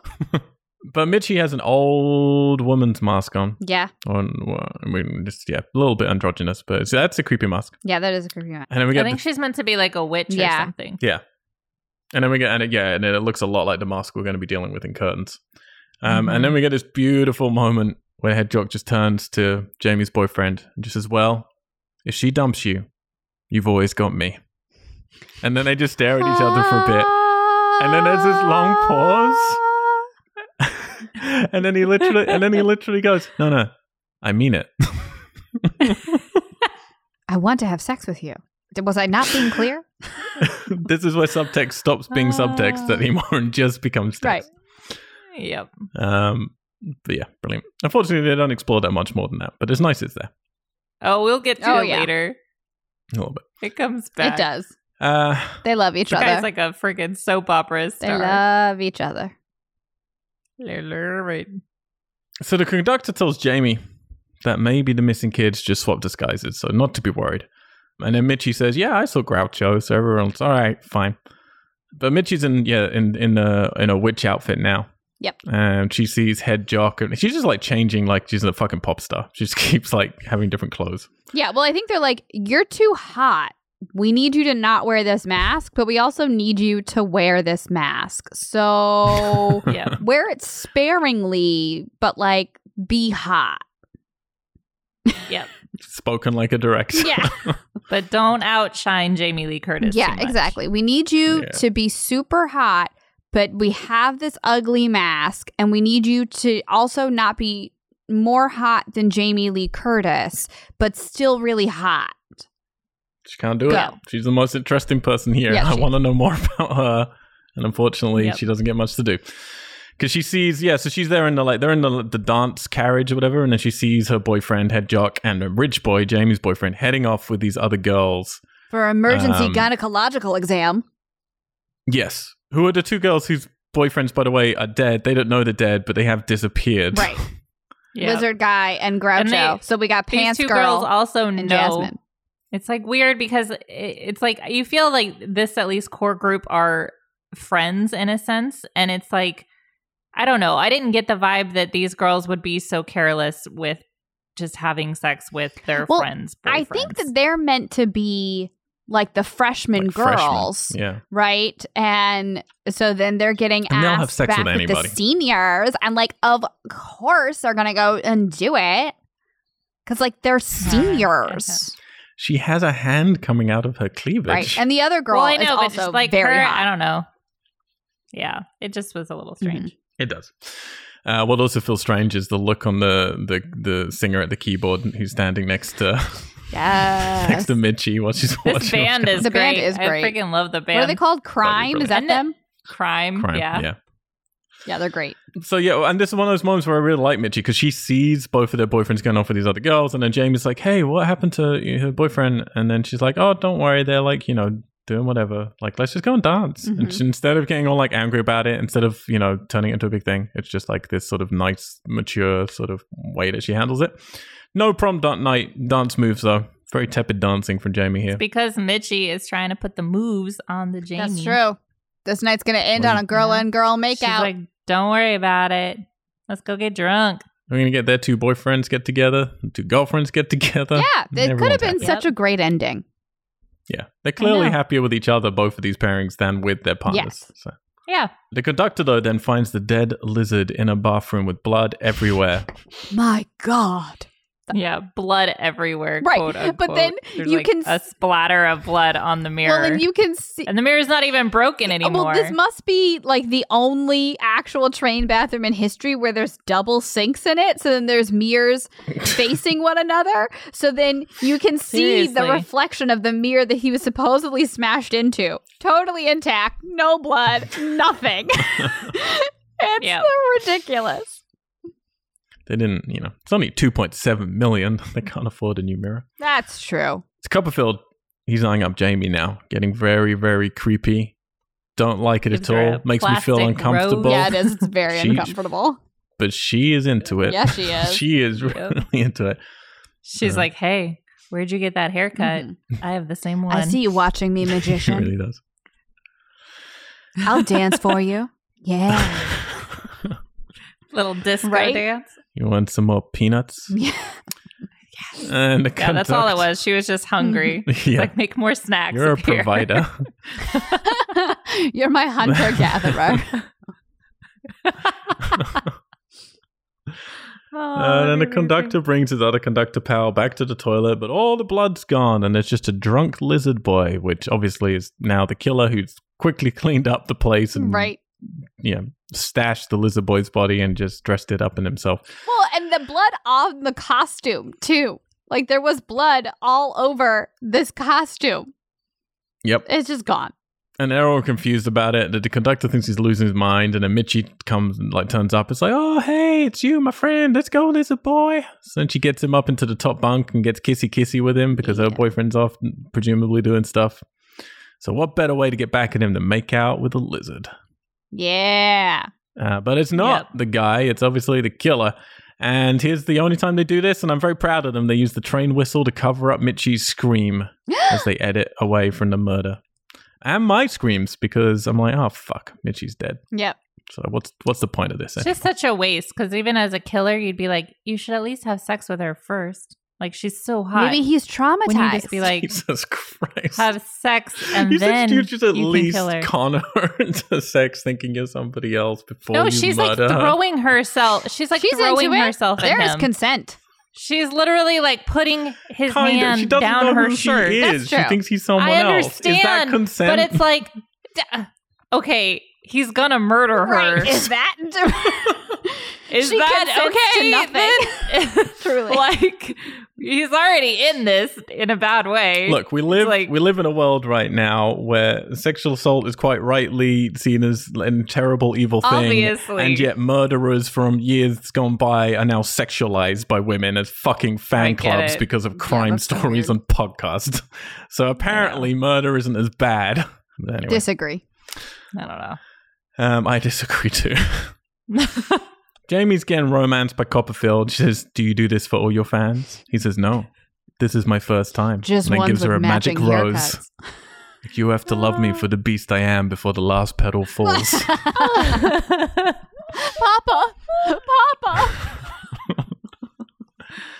Hedgehog comes to get Jamie because he wants to set her up, because now he's managed to sort of like create the situation where her boyfriend's with Pants Girl. He's like, cool, let's get Jamie to come see this. Right. So then I'll break up their relationship, so then I can get kissy with a boyfriend. Yes. It's all about getting that homosexual relationship on. It is. Yep. That's the real purpose of this party. The Terror Train is just about this guy finally getting to break up this relationship so that he can touch his penis. Yep. That's really it. And to be fair to Jamie's boyfriend, he's very much like half resisting the advances from Pants Girl, and then she just gets her boobs out. Yes, she does. Well, it's not that difficult. You just got to undo the belt that's holding the pants up. Yeah, it is unfortunate because she is by far the least attractive featured woman in this. Yeah. She's the one that I least want to see the boobs of, and yet, boobs. I know, but that's how it goes. And That's no true. offense to her, but like the slutty girl is usually the one that is just like, you're just slutty. That doesn't necessarily make you attractive. Yeah. Life And lessons, also, kids. You guys are allowed to say this. If I say this stuff, people shout at me on the internet. So Well, now they'll you're shout allowed at to. me, and that's But fine. you have to just look at it. You have to. Well, no, you're females. You're allowed. But you just have to look at it for who's going to sign the contract. Is going to be, with no offense to objective, who's attractive and who's not. But yeah, it tends to be, if you're more attractive, it takes a lot more to get you to sign a contract to get your boobs out. That's right. These tits cost money. Money, I thought you said you need a job, Shannon. I do need a job, but the tits cost extra. Double time. That's a t-shirt. That is. Oh, man. I'm updating It's like those IMDb shirts that right you can now. get that say like, I know guac is extra. You can just be like, I know the tits are extra. The tits are extra. Just any audition you go into, just wear a t-shirt saying the tits cost extra. Yeah, there we go. That would honestly clear up a lot of things for me. Yeah. I hope I hope my manager never listens to this episode. I really love, this is my favorite thing in the entire movie, is just how fucking pissed off the hedgehog is that Copperfield can do magic. He's sitting there so angry, basically in the fetal position. Yeah, he hates just it so much. upset watching the show to Copperfield, and everything he do, he's just like, oh, I could do that. Yep. This is stupid. Magic's stupid. So dumb. Just heckling. I don't understand. Everybody on this train presumably is obsessed with magic. Yeah. Like, They are into these shows. yeah, and It's yet because nobody they're knew who David scientists. Copperfield was, and then also nobody had hired a magician to start with. And it's like, if you guys loved magic so much, how did a magician not get on the bill? They didn't realize that's- that they loved that's magic. part of his so magic much. trip. Yeah. David Copperfield just appears places. He's changing Where hearts he knows and he's minds. needed. him. Illusion. It's like Mary Poppins, where he's like, I go where I'm needed. Yeah. But all of a sudden, these frat kids are just like sitting down, chilling, like loving. They're like little kindergartners at 100%. story time. It's they so are weird. loving. They're eating it up.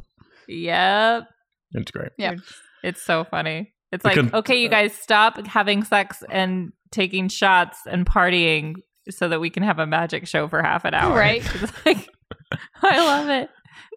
Which definitely just feels like the producer knew David Copperfield and Oh, was yeah. like, yeah, we can 100%. shove you in here to get some more marquee. Yeah, 100. There is some connection between David Copperfield's like MGM Vegas contract and this film, like 100%. So the conductor still thinks something's going on, and then he finds Mitch's body and then panics because they killed the best character. Yep. It's like, no, Yep. now the film rests on my shoulders. I know. Well, it's also like her hand drops out. Yeah. Like it's just ridiculous. Welcome to slasher I movies. know. Jamie's boyfriend finds out the doc set him up, and he's pissed for about 2 seconds. He's like, I can't be pissed at you, buddy. I love you. As Jamie I is also off, want to touch your penis. Jamie's off on a nice old adventure with the conductor. They're going to start conducting an investigation. Bum, bum, bum.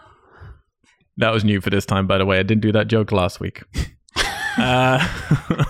You don't have to tell them that, Al. God. Everything else is the same, but worse. David Copperfield then turns into his assistant by holding up a blanket, and genuinely a really cool trick, other than the fact that there's a lot of people sitting right behind them. They hold up a drape to do this, and everybody who's sitting behind can 100% see however you do this trick. Yep. Because he does it out in the middle of the floor. Yeah. It's like, you got to do that up on the stage where there's no one behind you. It's so weird. Why wouldn't you? It's really strange. I don't get it. Because it is a really cool trick. I'm like, how the fuck did he do that? And then I'm like, wait, but just ask the people that are standing or sitting right behind him. Well, but I feel like the whole purpose of that, like, this doesn't feel to me like a real trick, right? This feels like movie magic doing something. And maybe it is, but the whole purpose then is that Alice just shaking. Move the Statue of Liberty. Oh my god! Oh my god! He can fucking turn into his assistant. All right. But the storytelling purpose is that then David Copperfield and his assistant are right by where Parrot Guy and Doc have been, pretending that they're sleeping, right? So then they're right next to them whenever the reveal happens, so that then whenever we find out that Parrot Guy is now unresponsive, oh no. It makes sense, kind of, that like something would have happened in that time frame, right? So we can like set up more of David Copperfield did something. I don't know. I had to go back and rewatch. You're really thinking over this. Well, because it drove me insane. I had to go back and relook at it and be like, when does he get slashed? When does he? And there's no clear moment because his head is drooped and Doc just assumes that he's pretending to sleep. And so that's the joke they both play. But he says one word at the top of the scene before the trick starts. And then from then on, his head is down, presumably murdered. Killed by sorcery. He was killed by his just disbelief. Yeah, how David Copperfield does this. And he has a heart attack and dies. I have to rethink everything. Mm-hmm. The hedgehog freaks out because his burgeoning boyfriend, Ilmor, and he just starts screaming, but because of his constant jokes, no one believes him as he literally carries his dead friend's body through the carriages. I'm a doctor, god damn it! That's actual dialogue. Yeah. I'm a doctor. Word. God damn it. Mm-hmm. Well, and right before this, we have the conductor showing Jamie Lee Curtis, her best friend, dead. Just showing her. Oh, is this your friend? I think she's been murdered. And she's freaking the fuck out, sobbing in the really working for that Oscar, sobbing in the conductor's arms. And then so really the subtext of this film is both Doc and Jamie Lee Curtis were like going for their Oscar moments in these two scenes because Doc is freaking the fuck out. Where it's the conductor sneaking in under the radar. Potential lovers. What do you want? That's true. That is true. You know what? Now that we've found this a homosexual subtext in this film, or just text, as we pointed out earlier. Yeah. It really, it's pretty blatantly their reactions obvious to these moments seem more heartfelt and genuine to me now. Yeah. So we're at the 1 hour mark, and they're all beginning to realize, hang on, murders are afoot. Murder. The conductor tries to stop the train, but it won't. So he rushes to the front and does an emergency stop. And we get some repeated out exterior footage as the train eventually does stop. Well, and then I guess, are we supposed to think that like the brakes guy, the head engineer or whatever, has been like, we never see their bodies, but they're just not at their post, right?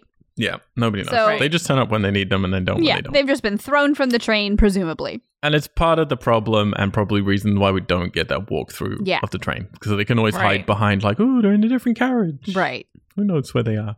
Plus, I don't really understand the logic behind let's stop the train and get everybody off of it. Like, I get the idea of let's kind of regroup, but you're also on a train, and I don't understand how you can't just like push everyone to one end of the train. Yeah. Do a head count and then send your guys to do a walkthrough of the rest of the carriages. Yeah. Like, I don't understand how prolonging the trip is going to make it better.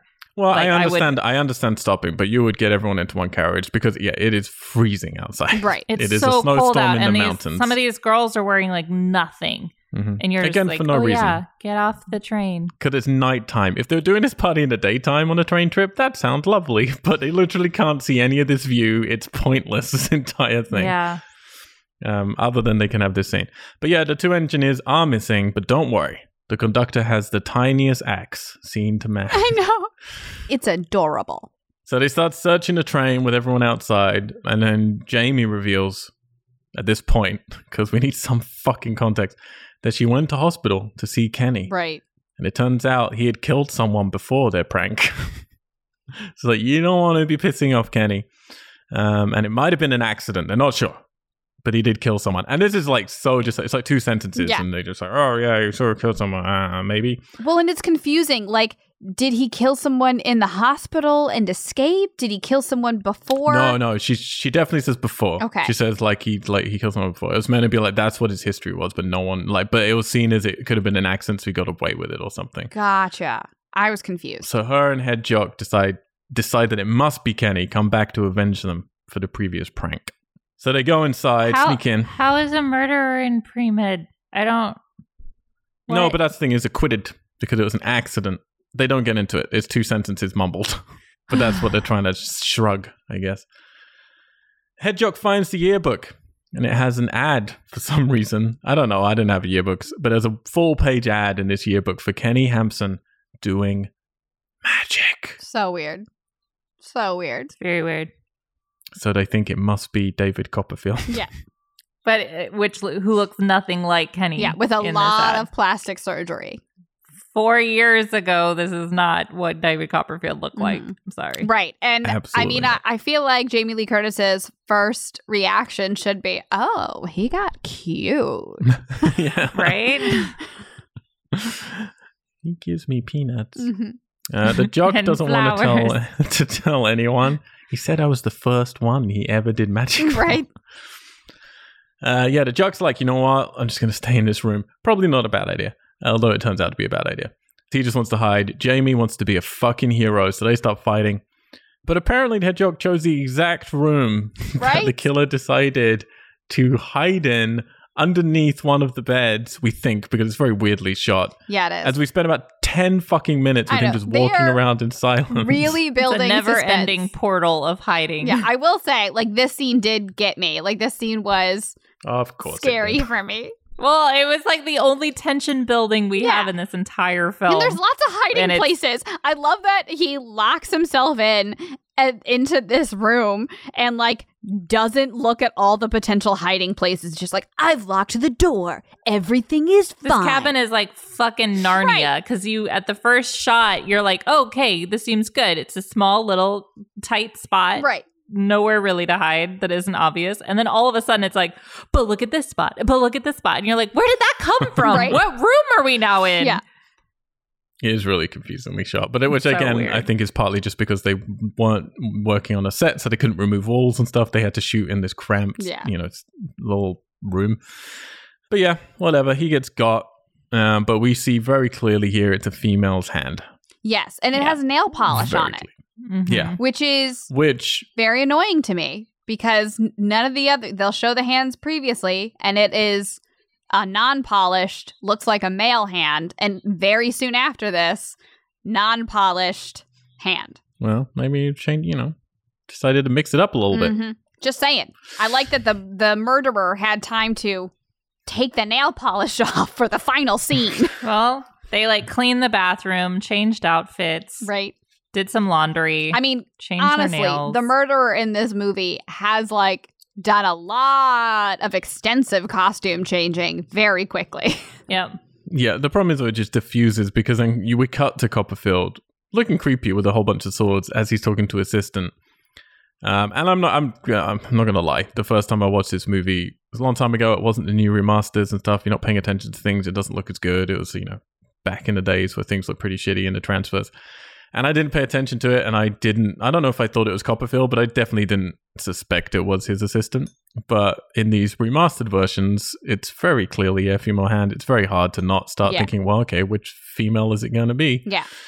And then they cut straight to her.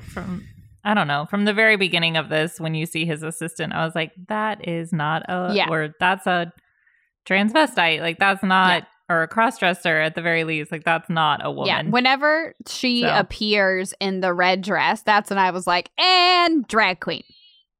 Yep. 100%. 100%. I genuinely didn't notice.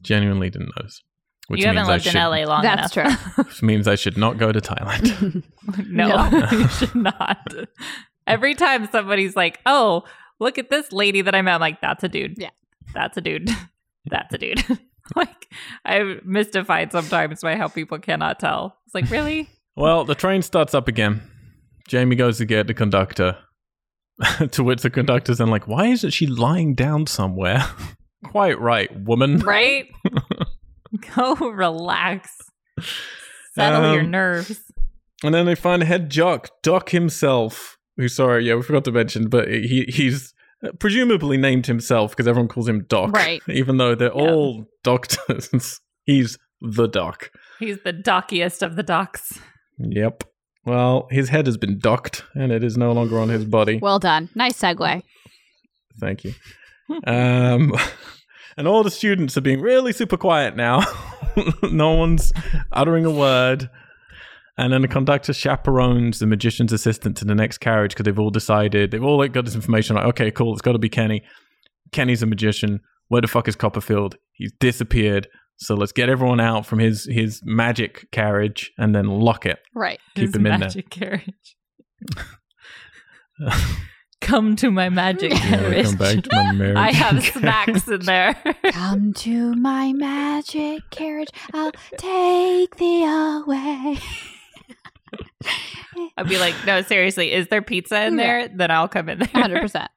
I mean, this magic carriage is the party carriage. So, like, it seems like a hot spot. The conductor seems incredibly concerned that Jamie gets some sleep for some reason, while they still have a killer on the loose that she's personally connected to the reason he's killing. Right. So he makes it his job and this other guy's job to find her room that's not been used apparently for 2 years. It's so weird. I mean, 200 years. No one uses this part of the train. We haven't opened this door for 2 years. You'll be completely safe. You'll be totally safe here. We have... And it's not even necessary. That line doesn't even do anything. It's like, why even? Yeah. Why? Everything is like covered in dust. I was like, I wouldn't want to breathe in there, let alone sleep in there. I feel like it's supposed to imply that it's a safe area, right? That they've had this car closed off for many years, that no one could possibly get in there. But it's ridiculous. And also bad for business. Weird. Yeah. Yeah. It's like, oh no, we're sold out. Are you? Mm-hmm. Got all this square footage up for grabs, guys. Come on. So yeah, this other conductor goes to get her some sheets, and then we get some relaxing music as she's getting ready for bed. I think trying to convince us, everything's okay now. Right. The authorities are on top of things, as in the conductor. Right. I trust this there conductor. are no authorities because there's no phone. Right. There's no radio. Mm-hmm. And the conductor just keeps stopping the train to make it longer for some reason. But all the kids... they want to get through. They're like, we want to go find a killer. We want to kill him. We get this great scene where what looks like Paul McCartney decides that the conductor is right and they should all just chill the fuck out. Which at this point we're being introduced to this brand new character then. Yeah. I know. Is that a bit? Yeah, because that's a bit, isn't it? Where he's at first like all angry about stuff and then the conductor gives him like the axe or whatever and then he's like, actually...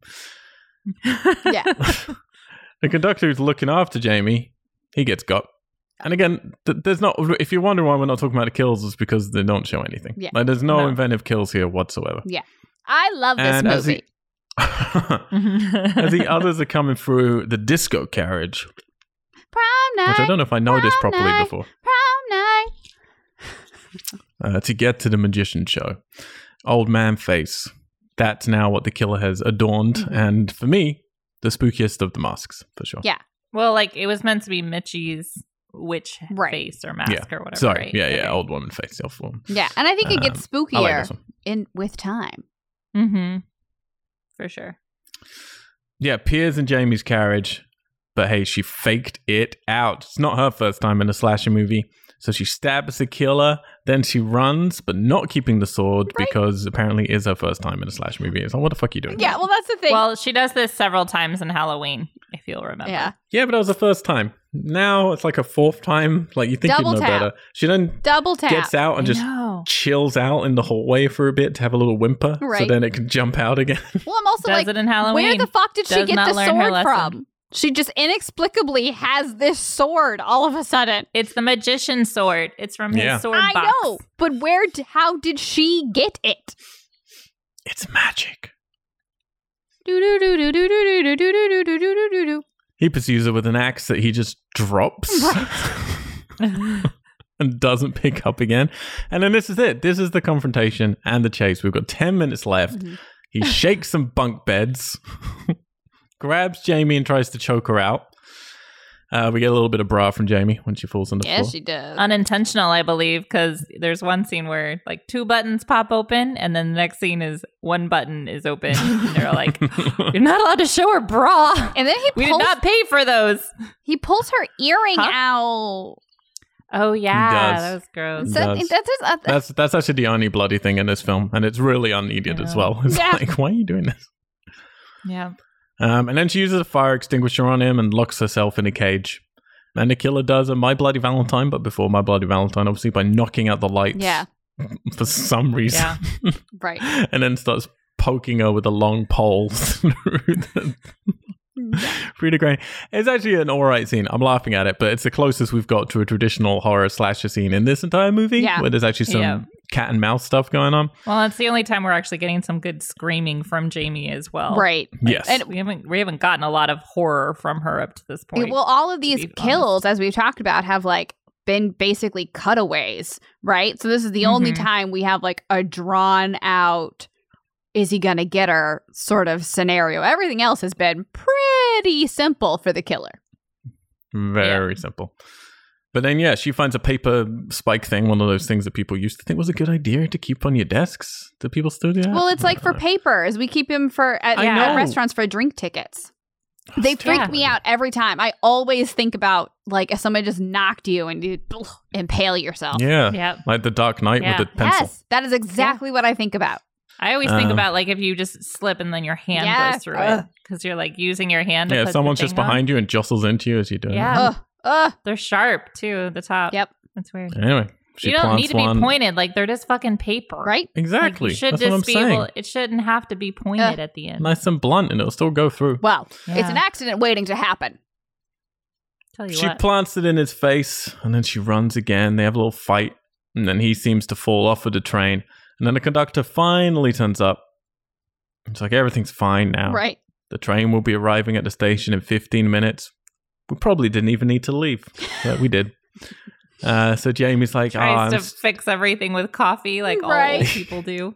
Anytime that anything, it's like the British with tea, where they're just like, I'll get you some coffee. Mm-hmm. You want some coffee? Yeah. And it's like, no, I do not want to add caffeine to my already very tense disposition. Thank you. And she's still sleepy. She takes a little nap. Yeah, she does. It's Jamie's way. It's all she knows.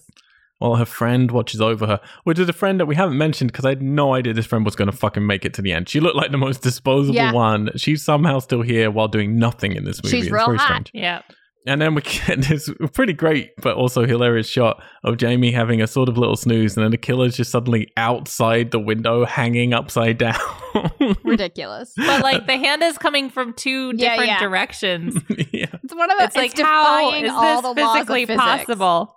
I mean, they had to do it somehow. Like the skills, because then he like rotates around. I don't know how they did it. It's a weird shot. Yeah, and then Jamie's friend comes to get her to come to the back of the train. And I mean, are we meant to be thinking, okay, maybe it's his friend who's there the whole time? Are we meant to be thinking it's a group of people? It's obviously not the conductor because he's not of the right shape. Right. The killer. I'm not really sure who they're trying to think. I think we're still meant to be thinking it's the magician because she hasn't found. I think because they did find the magician though. No, I think she's about to. Is she? I can't remember. Yeah, she's about to find David Copperfield. Oh. So I think we're still meant to be thinking it's David Copperfield. Because she finds a scrapbook of Copperfield's and then his dead body. Right. And she does a good old Jamie Lee Curtis scream. Yep. And then runs to the conductor for comfort. But we find out this conductor, so she runs like into the carriage and the conductor's like hunched over a table, not moving. Right. And she does a thing of like, oh, I'm just going to sit at the chair opposite you. Oh, I'm so out of breath. It's so nice you're here. I'm not at all going to notice peripherally that you are in a weird position and haven't moved for a full minute while I've run up screaming. 5 minutes of her being like, it's not a magician. With her head down and like just stroking her own like tearing her hair out for comfort, right? It's like give us a little bit more, Shannon. It's still a little bit more. Come on. I don't know anymore. Hire Shannon me. is available for jobs, but the tits are extra. Look at her. She's not the slutty girl. She's the final girl. Listen to her. That's right. Listen to that. But it is. It's like the direction was, okay, we need you to lose your mind, but don't look up. Yeah. I mean, and this is what I mean, though. Jamie Lee Curtis is given not great things to do in any of these scenes, but she does her best to sell all of these scenes. She is. Again, she is working for it. But it's hard. It is hard to ignore it here. Because then, of course, it's not the conductor. It's now Kenny in his final costume. Conductor hat. And like clear, weird mask. Like where the fuck did the clear mask come from? Yeah, we get a clear mask out of nowhere, which then he removes and then starts taking off his makeup as we realize it was the magician's assistant the whole time. And no matter how we might look at it now, no matter how we might be smart now, I'd like to think this was a shock at the time. But even if it wasn't, they should play this as a big deal because it is quite a big twist. Yeah. And they really don't. It's a sudden sort of a couple of flashbacks. And then she's like, oh, it was you. And then they continue with the scene. This should be a big moment. You should have some really cool music and edit this properly and make it into this cool moment. But instead, it's like, that's a waste. Yeah. Yeah. And Jamie's just really relaxed with it. It's the only slight I'd give her, but it was probably food direction. And then she gives him a little kissy. Yeah. Because it's the best way to throw. And he asks for it in like a weird frog voice. Kiss me. It's so weird. Then he freaks out again as soon as she kisses him and begins to do the only thing he knows to do when he's freaked out, which is become the Tasmanian devil again and start turning around and around and around until the conductor hits him in the face with a shovel. Well, he gets trapped up in the sheets on the bed that's there, right? So truly, the moral of this story is fabric is evil. Fabric is, yep. Keep it all tucked in. Yep. And then he just falls from the train, and we get a pretty fucking brutal shot as he smacks into an icy river below and floats off. And then the train goes past us, and then credits to very sexy, sultry music. Yeah, it's so weird. But his like head proper explodes on impact. Like there is no room for a sequel.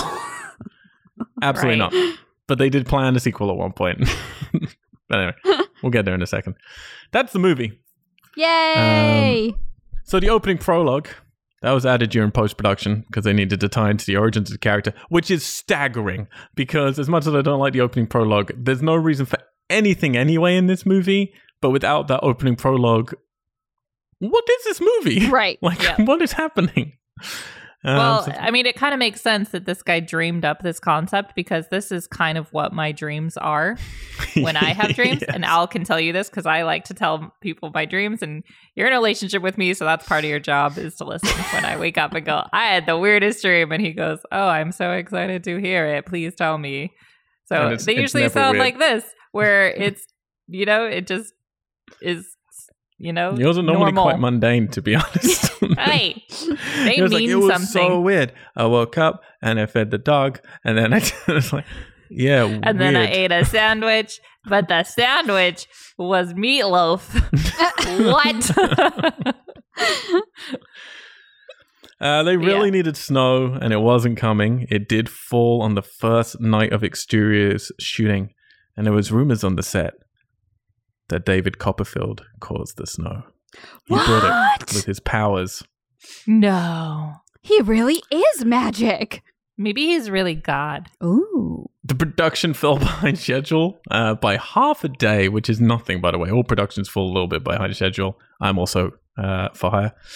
And producer Sandy Howard tried to convince the director Roger to take out 5 fucking pages of his script to compensate for being half a day behind. He refused. It turned into a big argument. Howard Greenberg eventually came in with $25,000 extra to cover the costs of the delay. Ridiculous.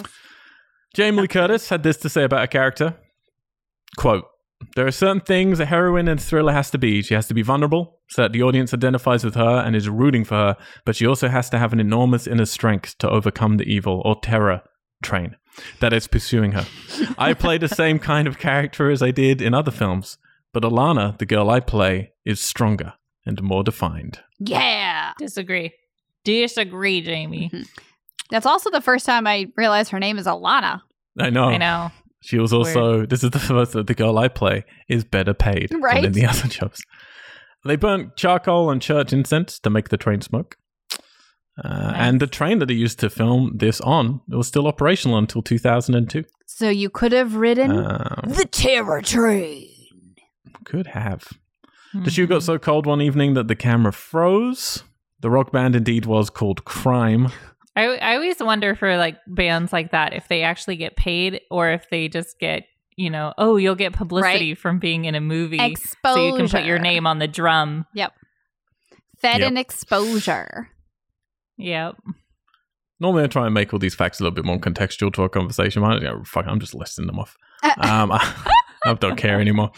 Both Jamie Lee Curtis and Vanity, Dee Dee Winters at the time, would go on to get kissy kissy with singer-actor Adam Ant. Oh, yeah. And the film, they originally filmed a shot of the killer of Kenny's hand coming out of the ice at the end, ready for a sequel. And then they realized, nope, we made his brain proper explode. There can be no sequel. That, and he weighs like 98 pounds dripping wet. There's no way that kid survived that. Right. That's really my problem with this whole film is the fuck no one could overpower little like 95-pound Kenny. Come on. They're all drunk. Ronnie. Though it should be pointed out, and this is quite a big one, actually, there is only one death in this film that is female.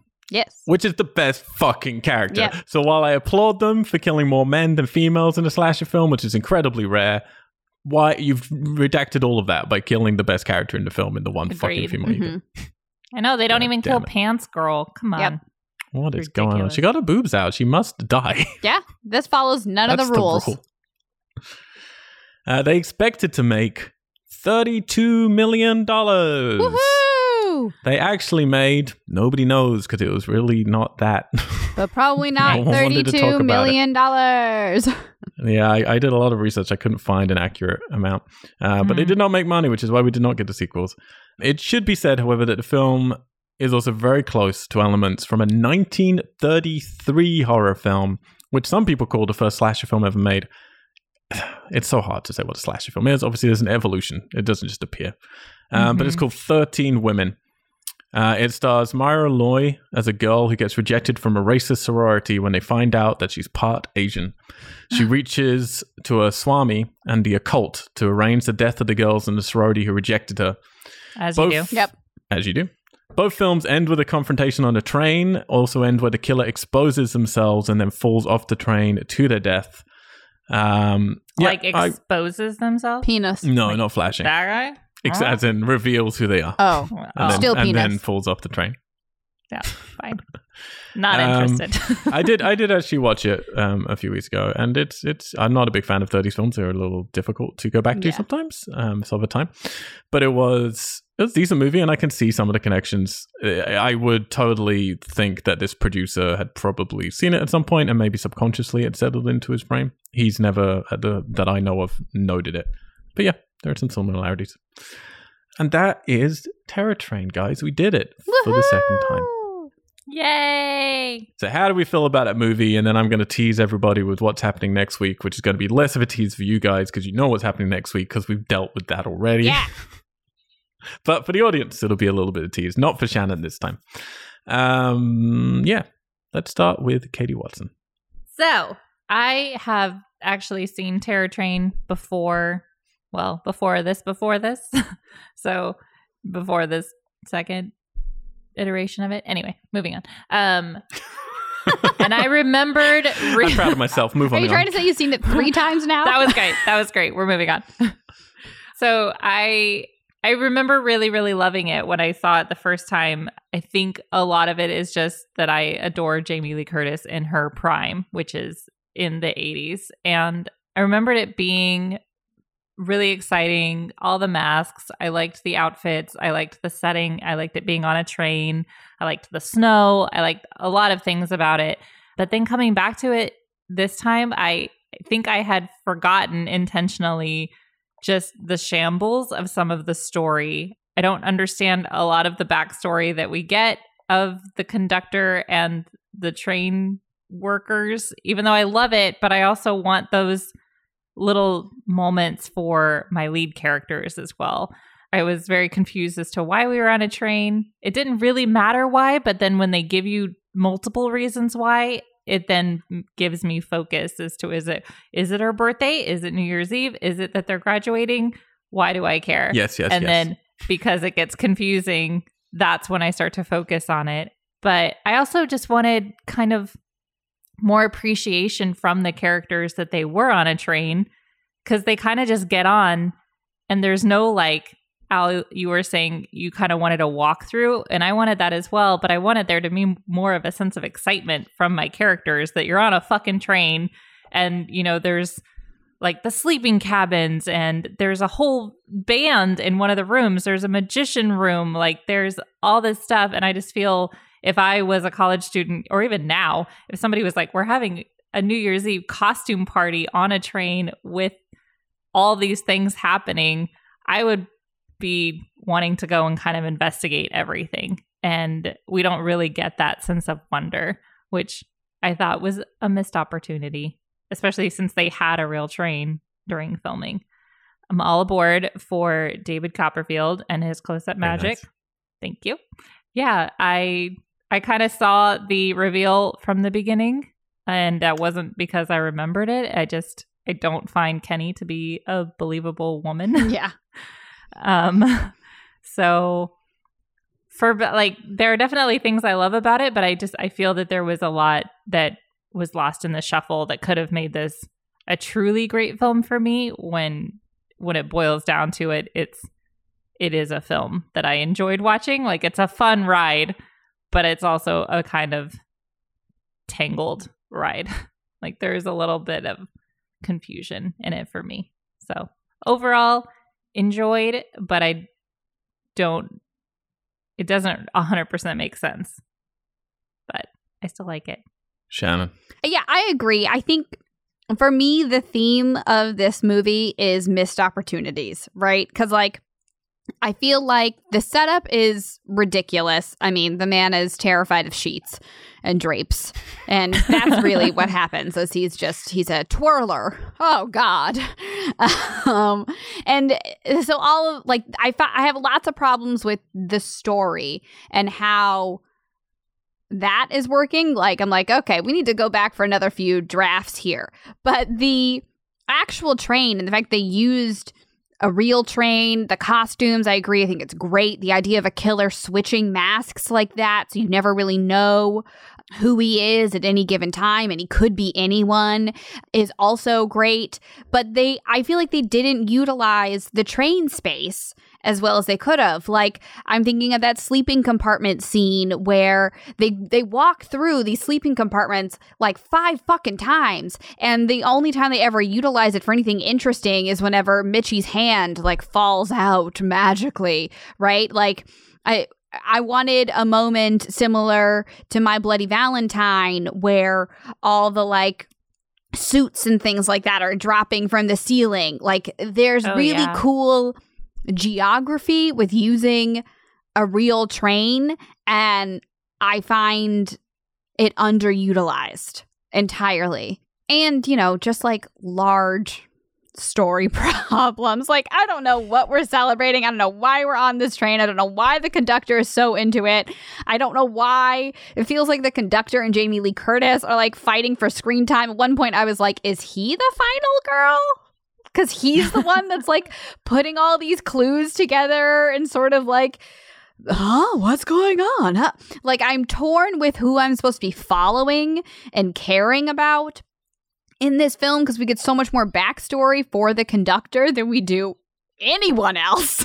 So, but it feels like I want to, it's exciting to me because I feel like it's ripe for a remake, you know? Like, sometimes things that are full of interesting ideas, although I think miss the mark, are more interesting because like, the shoulda, woulda, couldas, the possibilities of what they could have done are interesting in and of themselves, if that makes sense. I agree. I spotted the tranny right away. Like, as soon as you have that full-length red dress, it's like, that is one thing that is not like the others and probably gonna be important, you know? And there's just like lots of little holes. Like, the story in general feels messy to me. And I just think it could be so much more satisfying and so much more interesting because the concept is intrinsically interesting and fun. I also feel like by virtue of the fact that they made Jamie Lee Curtis so mopey throughout this whole movie, and the guys are like arguing with one another, like, you lose some of the inherent fun that should be there in this party. David Copperfield's magic, yes, it is amazing. However, I find it like sort of deterring from the fun in some points, you know, like whenever he has these creepy weird I know, but whenever he has like those weird scenes of Jamie, it's like all of a sudden he made it snow, Shannon. Well, listen, it's a lull. He made it snow. It's a lull. And I don't buy that any of these frat kids would stop partying for 1 minute to be like, David Copperfield is doing, or not even a random magician that no one hired is doing magic now. Get it. It was 1980. It was a very different time. That's true. And, you know, I also just find Kenny ineffective as a villain because, again, I could crush him. Yep. Like I am terrified of intruders. I feel like if Kenny is coming at me in the middle of the night, I am less concerned. That's true. So I think his underwear glows in the dark. Maybe that's why. But so I liked this film only because I liked the possibilities of it, not necessarily because I liked what they did with it. Like, I'm more excited with what could have been than what actually was, if that makes sense. But I like what could have been so much that I'm okay with it. Yeah. And I do want to point out here that I think we're all being softer on the film on our second review than we were on our first review.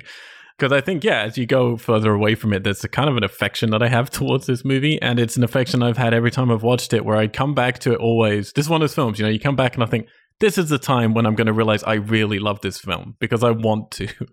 Because I love slasher films and I love, like, we're all on the same page, all the ideas for this film. I think there are loads of simple things. None of them are incredible, but it's just like simple, nice ideas that haven't been done before in this genre. And they don't fuck them up, but they just don't do any of them as well as they deserve to be done. And it's frustrating. I think the directing is actually quite decent. There's some nice moments in there. There's no, like, kills that are interesting, so effects are out the window. Tension isn't there. The characters, they do bicker too much, but there's some interesting ones we could have done some cool stuff with. Like, it's all the components are there. They just didn't refine it enough, and the execution isn't quite good enough. Like, there's enough talented people. It's just missing in every area by just a little amount. Which, makes for a frustrating watch because, like you say, this would make a fantastic remake. Yeah. Which, to be clear, they did do a remake, or they tried to, and it didn't happen. They did a movie in 2000 which is starring Thora Birch, I believe, for a long time. That's right. They were trying to make wasn't it, like, super gruesome? Yeah. It's a proper torture porn. It's during the Saw era. But it wasn't actually a remake. They tried to make the remake for a long time. It all fell apart. They ended up adapting what they were going to do into a movie simply called Train in 2008. So, which is why we nearly covered this movie in our versus retrospective before, where we took the originals. Thank God we didn't. That would have killed me. No, whatever. I've watched it. It's actually okay, and it has some weird political commentary in there that's okay or interesting. I don't love torture porn, though. I hate torture porn, to be fair, unless it's got something else going on. This tries to, so I do admire it for that, but it's not great in any way whatsoever. But it's not the worst either. But it isn't. It certainly is not a remake of this. It's something very, very different. It just happens to take place on a train. But yeah, you could do an actual remake of this and do something really special with it. Something really fun and really cool. And yeah, Snowpiercer, is definitely a sort of template for how that could be. And it is frustrating. And this is another time where I have to leave this film knowing it's not what I want it to be. But yeah, I'm not going to damn it for the things it does okay. Like it does plenty of things pretty well. So that was Terror Train. I hope we're all making our marks on these, so when we get to the end of the series, we can place these in order, because it's going to get confusing, guys. It really is. Because this is the thing, some of them you're like, well, this one was better production values and actually shot well, or had an actor that I like, but the story was shit, or the horror didn't work, or like this one actually has intense moments, but it's a complete amateurish thing. Like, it's so confusing how to judge things against each other in this. I could keep my eyes open for the vast majority of this movie. Which means no one should watch this. It's terrible. Win. If Shannon doesn't have a problem with it, that means horror fans won't enjoy it. So, before I tease next week, which isn't really a tease, because we've been there. It's a tease for them. I think that's also the thing. I'm easier on Terror Train now, having watched some of the other films that we've watched. We'll get there. So I'm like, yeah, Terror Train in comparison is great. It is a little fluffy blanket that you can get tangled in as you turn around and around and around. So yeah, please do go to iTunes and subscribe and rate us. It makes a huge, huge difference. It takes 30 seconds of your time and you're just listening to these words and doing nothing about it, because who can blame you? Apathy is king. But if you can bother to do it, it's the only way we can help get promoted. And go check out any stupid things I'm talking about on Twitter, pictures that I'm posting on Instagram, and you can play video games with me on Xbox or PlayStation, Mr. Al White on all of the stuff. And if you want to give us some money, you can go and rent or buy Starfish on iTunes and on Amazon, or watch it for free on Hulu. Or that's not for free, you're paying subscription fees. But hey, that's the con all these subscription services make us feel. Katie. I am My Dearest Watson on Instagram, where I post pictures of food that I made. And then in Twitter, it is at Watson Dearest, where I am hilarious. I'm Shannon Hollander on Instagram, and that's the only social media I have that matters. She's got new headshots done. You should go check them out. I did. Go look at my pretty face. Are you so wearing pretty. Those glasses? And hire me. Check on my IMDb. Hire me. I need a fucking job. Tits are extra. Yeah. Tits are extra. Hire me. It's very vague. We haven't put a price yet. Just extra. Just extra. It's like 50 cents each. We're not. Yeah, it's not a lot. Well, no, one they're worth more than one that. costs more than the other, but she's not going to tell you which one. That's fair. I charge by volume. Next week, we're going to be dealing with The Burning. So we're doing 2 films for 1981 because we hate our lives that much and we just enjoy spooking Shannon out. Because who could choose? We put it up on Twitter. No one could ever. You guys went 50-50. When I say you guys, I mean the people listening. Between The Prowler and The Burning, which one was essential to cover? So we're doing them both. Next week is The Burning. The week after that is The Prowler. Shannon already knows what these movies do to her, so you can... Spoilers, I hate them both. Check in next week to find out. If you haven't seen these movies, though, and you're just listening to us as new to this whole world, then The Burning is actually the first film that the Weinsteins wrote and produced and put out. It's also the first feature film that Jason Alexander was in. It's got a little Holly Hunter in there. And... good old Tom Savini coming back, so the kills are going to be stepping up from this week. It's pretty funny because I've been watching the new season of Marvelous Mrs. Maisel, and Jason Alexander is in it now.